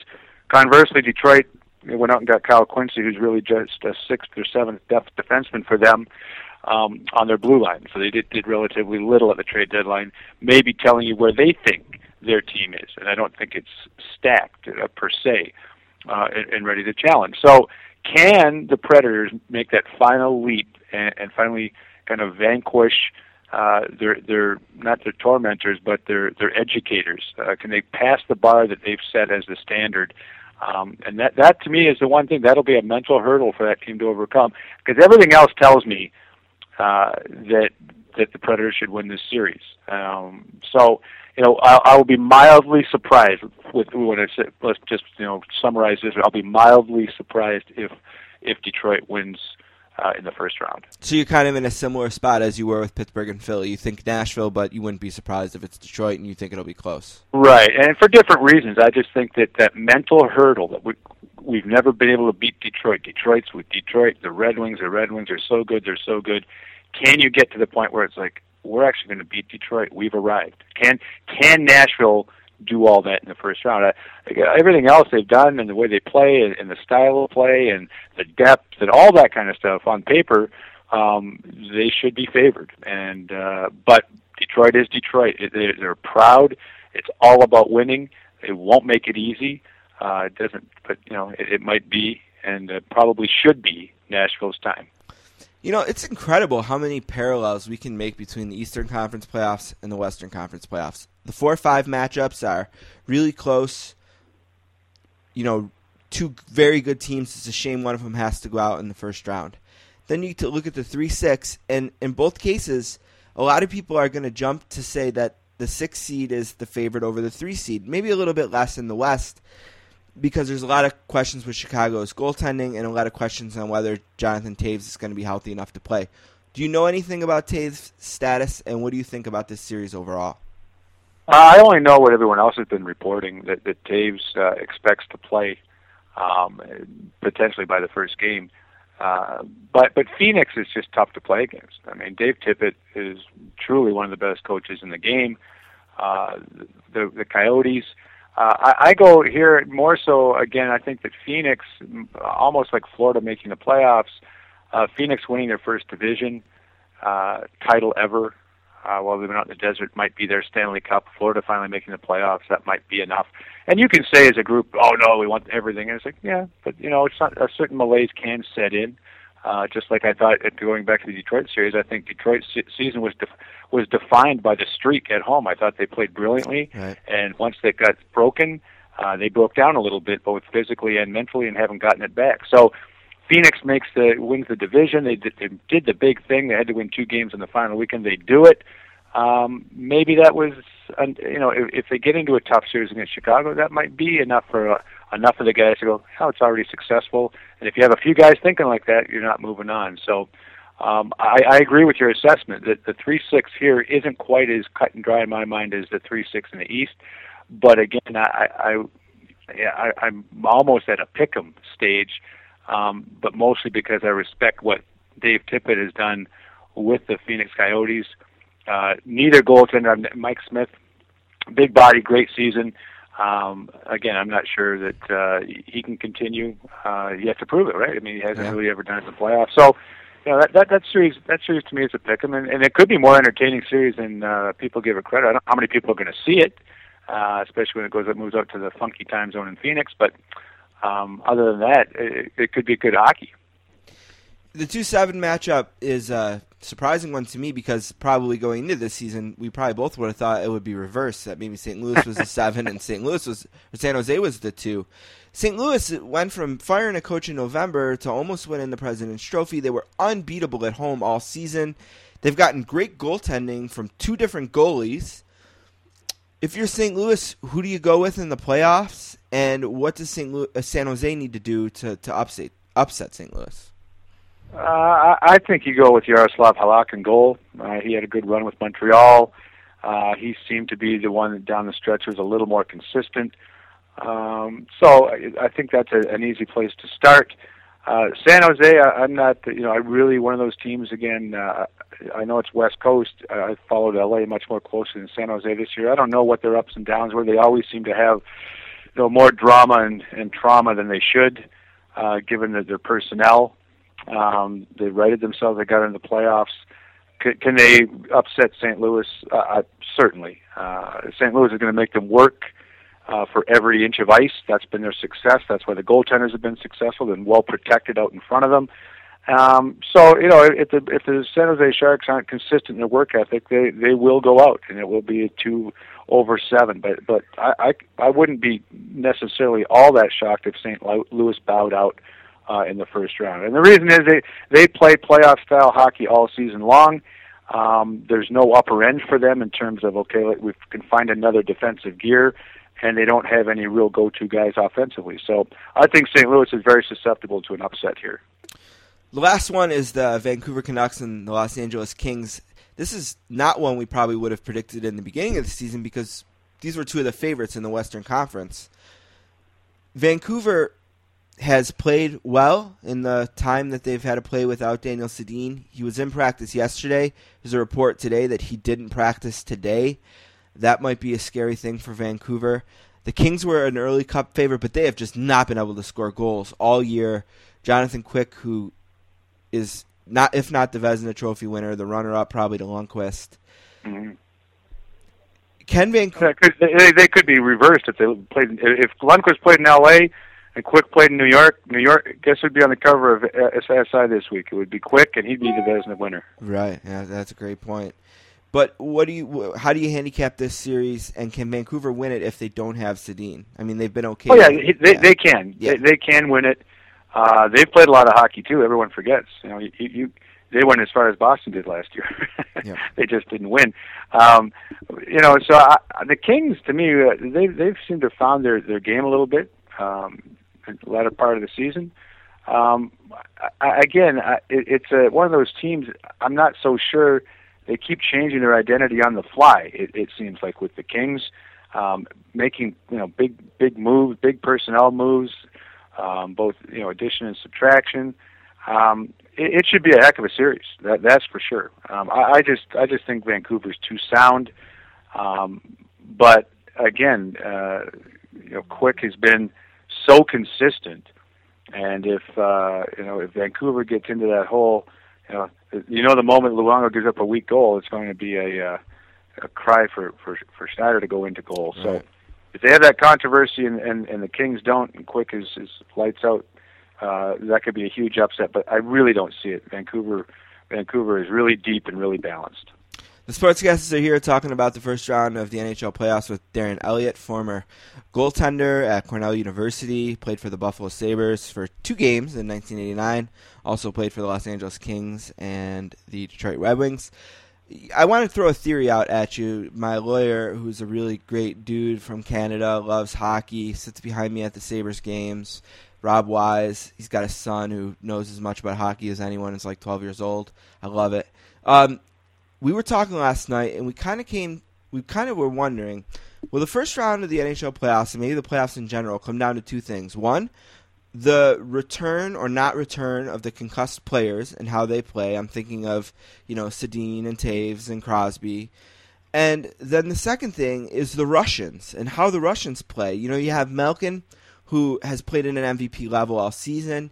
You have Ovechkin, who's kind of refining that MVP season. You have Radulov, who has already been eliminated in a first-round series once this year.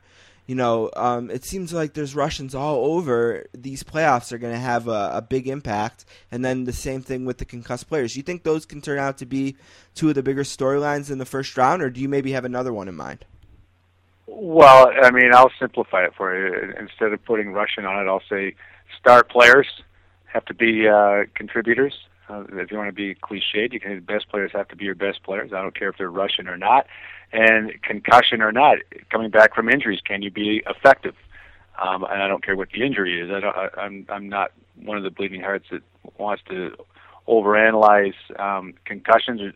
I just say that it was a serious injury, and can you come back from any serious injury? Knee, neck, shoulder, or head. So if you're looking at it just in general terms, yeah, players returning from serious injury, can they be productive?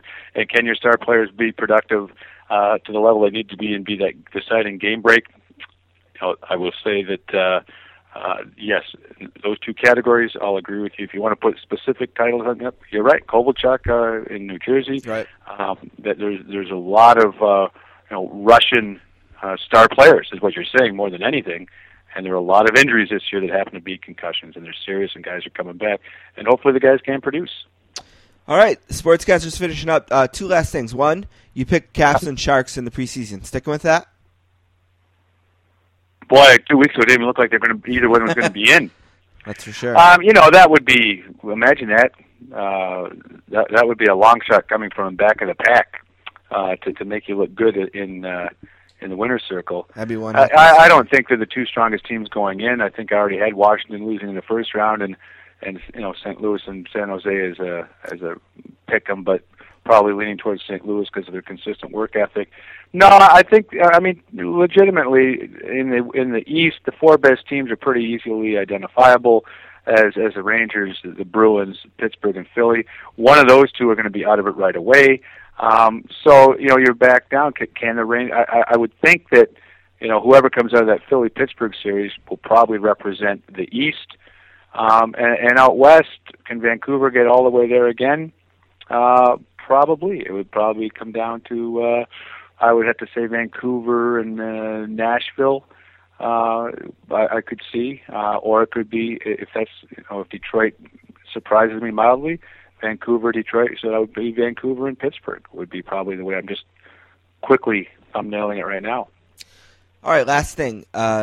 I was at Lina in February, and I heard the chants, Andy Isles, Andy Isles.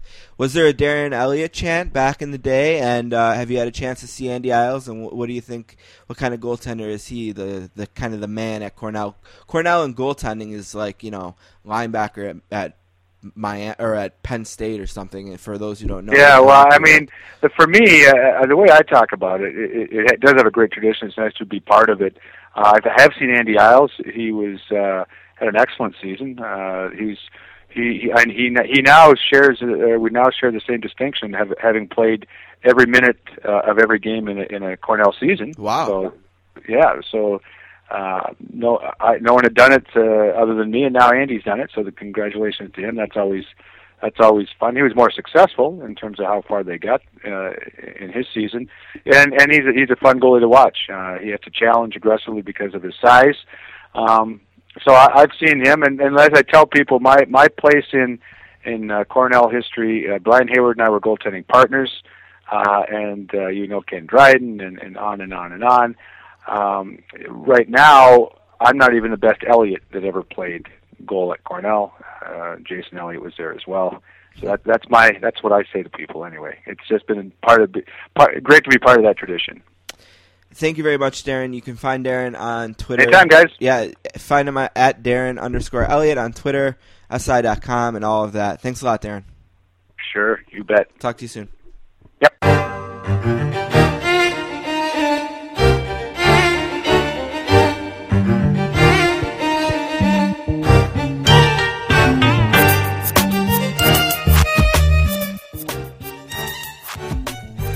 All right, I have to thank Darren Elliott, Ben Reiter, and Lars Anderson for making this an awesome show today.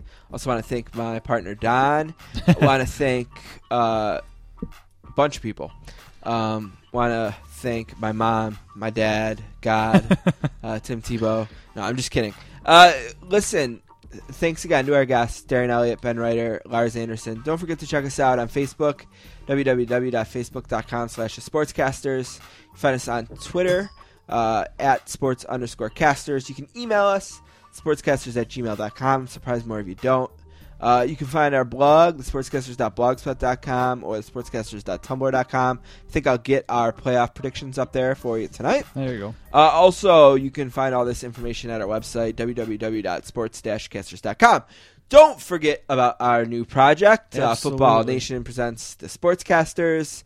We're pretty proud to have the number 2 story of the week over at Football Nation, featuring our interview with Peter King. And you can go back there again, footballnation.com, and find out all about episode number 2 and who the guest is. I'm not ready to tell you. All right, let's move on to pick 4. Don and I both went 2-2 last week, and it seems to show a little bit of a holding pattern for us. It seems like a lot of 2-2s last few weeks. Yeah. I had one thing. We both got off to a great start with our pitchers. Yep. We both picked aces, so Don won with Halladay and the Phillies over the Pirates. It was 1-0, a close game, and the Pirates won both of those other games in that series. You also won your basketball game, which you hope would be a slam dunk. It was. Bulls over Celtics, 93-86. You did not have Bubba Watson as the winner of the Masters. Sure didn't. And you had Oklahoma City over Miami. That didn't work out. You had a -10. The Heat won that game outright. Ugh. I had Weaver and the Angels over the Royals. That was 5-0, but it was close all the way through, a 0-0. The Angels got 5 runs in the 8th. Tiger Woods finished 40th. I had him outside of the top 10. He was the favorite to win, so I hit that one. 40th is his worst finish ever there. I missed on Union over Ferris State in the NCAA tournament. Ferris State won that game 3-1 before losing the national championship game to Boston College, who was by far the best team. As good as Kentucky was in NCAA college basketball, Boston College was in NCAA hockey. Which was boring. Terribly boring game. Yeah, absolutely. It was never the score wasn't really far away, but it felt the whole time like Ferris State was going to need some fluky, crazy goal to get back in it. And they didn't get it. Nope. And then the freshman stud from Dubuque in the USHL for Boston College, she made a sick play and a sweet goal. I also didn't have Bubba Watson, so that's where my 2-2 is. I'm 35-22, Don's 25-33. Hit us up with the game of the week. Real quick, you mentioned Pittsburgh. They lead the league in ERA right now, I believe. So they had a nice start. They have a real solid start. But again, it's only 3 or 4 games out of 160. And we've said if they ever play a playoff game, we'll broadcast the show live from it. There we go. So just get there. Our game of the week this week, we already said this is probably the best series in the hockey playoffs, and that's the Flyers and Penguins. Lots of offense, lots of stars. Look, I said it that I'm probably not going to pick against the Penguins in any series, and I'm not going to pick against them in a game 1 in their home building. So give me the Penguins. Yeah, I'm going to take the Penguins here as well. I think they're going to get off to a good start.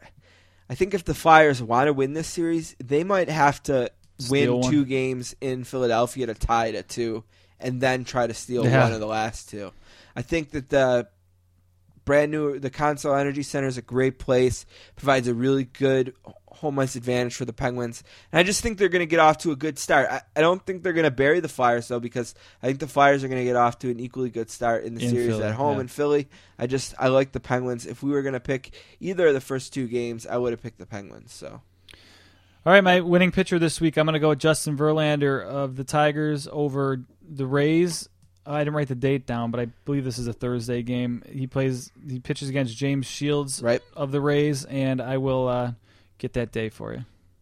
My winning pitcher is Matt Cain of the Giants. Just signed that new contract, was really impressive. He's going to face the Pirates at home. James McDonald's going to pitch for the Pirates. We said the Pirates are hot, but it's going to be a tough spot. Yeah, hot is relative. It's one week. Friday, April 13th at 4:35. Side note about the Giants. Did you see Barry Zito last night? I did not. Oh, he pitched amazing. 4 strikeouts, complete game. You love him. Italian pitchers. I love Barry Zito, and I know he's been through a lot the last bunch of years, so I was excited to see him start the season with a complete game shutout. So props to you, Barry Zito. Okay, the game I picked is actually Wednesday. That's at 1:05. All right, my host choice this week, we're going to stick with hockey because I'm so lousy at picking it during the regular season, but Capitals at the Bruins. We had a little differing of opinion on this series, I think, but Game 1 in Boston. That place is going to be crazy. Boston, I believe, is the better team on paper. And in a game where emotion should be high, I think Boston should be able to beat the Capitals in their home building. It's going to be tough for anyone to go into Boston, but especially in Game 1 of the playoff. I mean, places are just crazy, and Boston has a great crowd. That's Thursday at 7:30. Also, an interesting side note, that game's on the NBC Sports Network, and I think we've mentioned it, every single game of this hockey playoffs, if you're into watching hockey, is all on national TV. Now, they're not all on NBC or ESPN, but there's on NBC Sports, NHL Network, CNBC, and NBC. So if you want to see a game, it's out there for you to check it out. And that's awesome. Yeah, check it out. That's huge. My host choice is Game 1, Canucks over the Kings, Wednesday, April 11th at 10:30 on the NHL Network. I'm not ruling the Kings out in this series. I think I picked the Canucks in 7. I'm going to give the Kings a fighting chance, but I don't see them stealing Game 1 in Vancouver. Maybe Game 2, not Game 1. I think, again, it's a really tough place to play. Yeah, same reasons Vancouver. I gave, and maybe even more so for Canadian teams. It's Vancouver, they're crazy there. Yeah, I'd be really surprised to see Vancouver lose Game 1. But if they do, by the way, that's when it can get really tricky for them with, should Luongo be our goalie and all that. But I'm going to say that they'll be okay, that they're going to win a Game 1 at home. All right, we went a similar route for our bold predictions this week, and I'm going to take maybe the easier of the two routes, and I'm going to say the New Jersey Devils are up 3-0 by Tuesday. Again, this is me playing I don't have any respect for the Panthers card, and it's exactly what they should have in the bulletin board in their locker room, but I don't see it. I just don't think they have the talent to do it, and I'm going to take New Jersey to go up 3-0. Yeah, like Don said, we went similar directions. I'm just going to pick the Rangers over the Senators. The games are Thursday, Saturday, and Monday. I really like the Rangers in this series. I think that they're going to play really well at home. I love their advantage in net. I think they're going to get enough scoring. So I'm going to pick the Rangers to be up 3-0 by the time we talk again next week. I was going to make a point when we were doing the playoff preview that Ryan Callahan seems like a guy tailor-made for the playoffs. And I looked at his numbers this year. He's actually a minus player on that team somehow, which is unbelievable to me. He had a pretty decent year, except for he was a minus somehow. He scores big goals. Yeah. I think that's the thing. I mean, probably the Sabres would be in the playoffs if it wasn't for Ryan Callahan wasn't in the league, sure. right? Because, he stole a few points from the Sabres. Yeah, for sure. All right, we are going to be back next week. It's going to be an interesting show next week. One thing I can tell you is Kirk Morrison, linebacker for the Buffalo Bills, is going to join us. Be interesting. We don't do a lot of athletes, but we're going to give Kirk a chance. He's going to be on the show next week. And like I mentioned during the book club update, we're going to have 2 guests on at once for the first time, I think. That should be interesting. Yeah, so that's going to be Bill Mauschy and Bob Dvorak, and chances are I'm blowing Bill's name, so I'll find out exactly how to say it by next week. But should be an interesting show. Don't forget to check us out on Football Nation, www.footballnation.com. Let us know what you think. Let us the hip.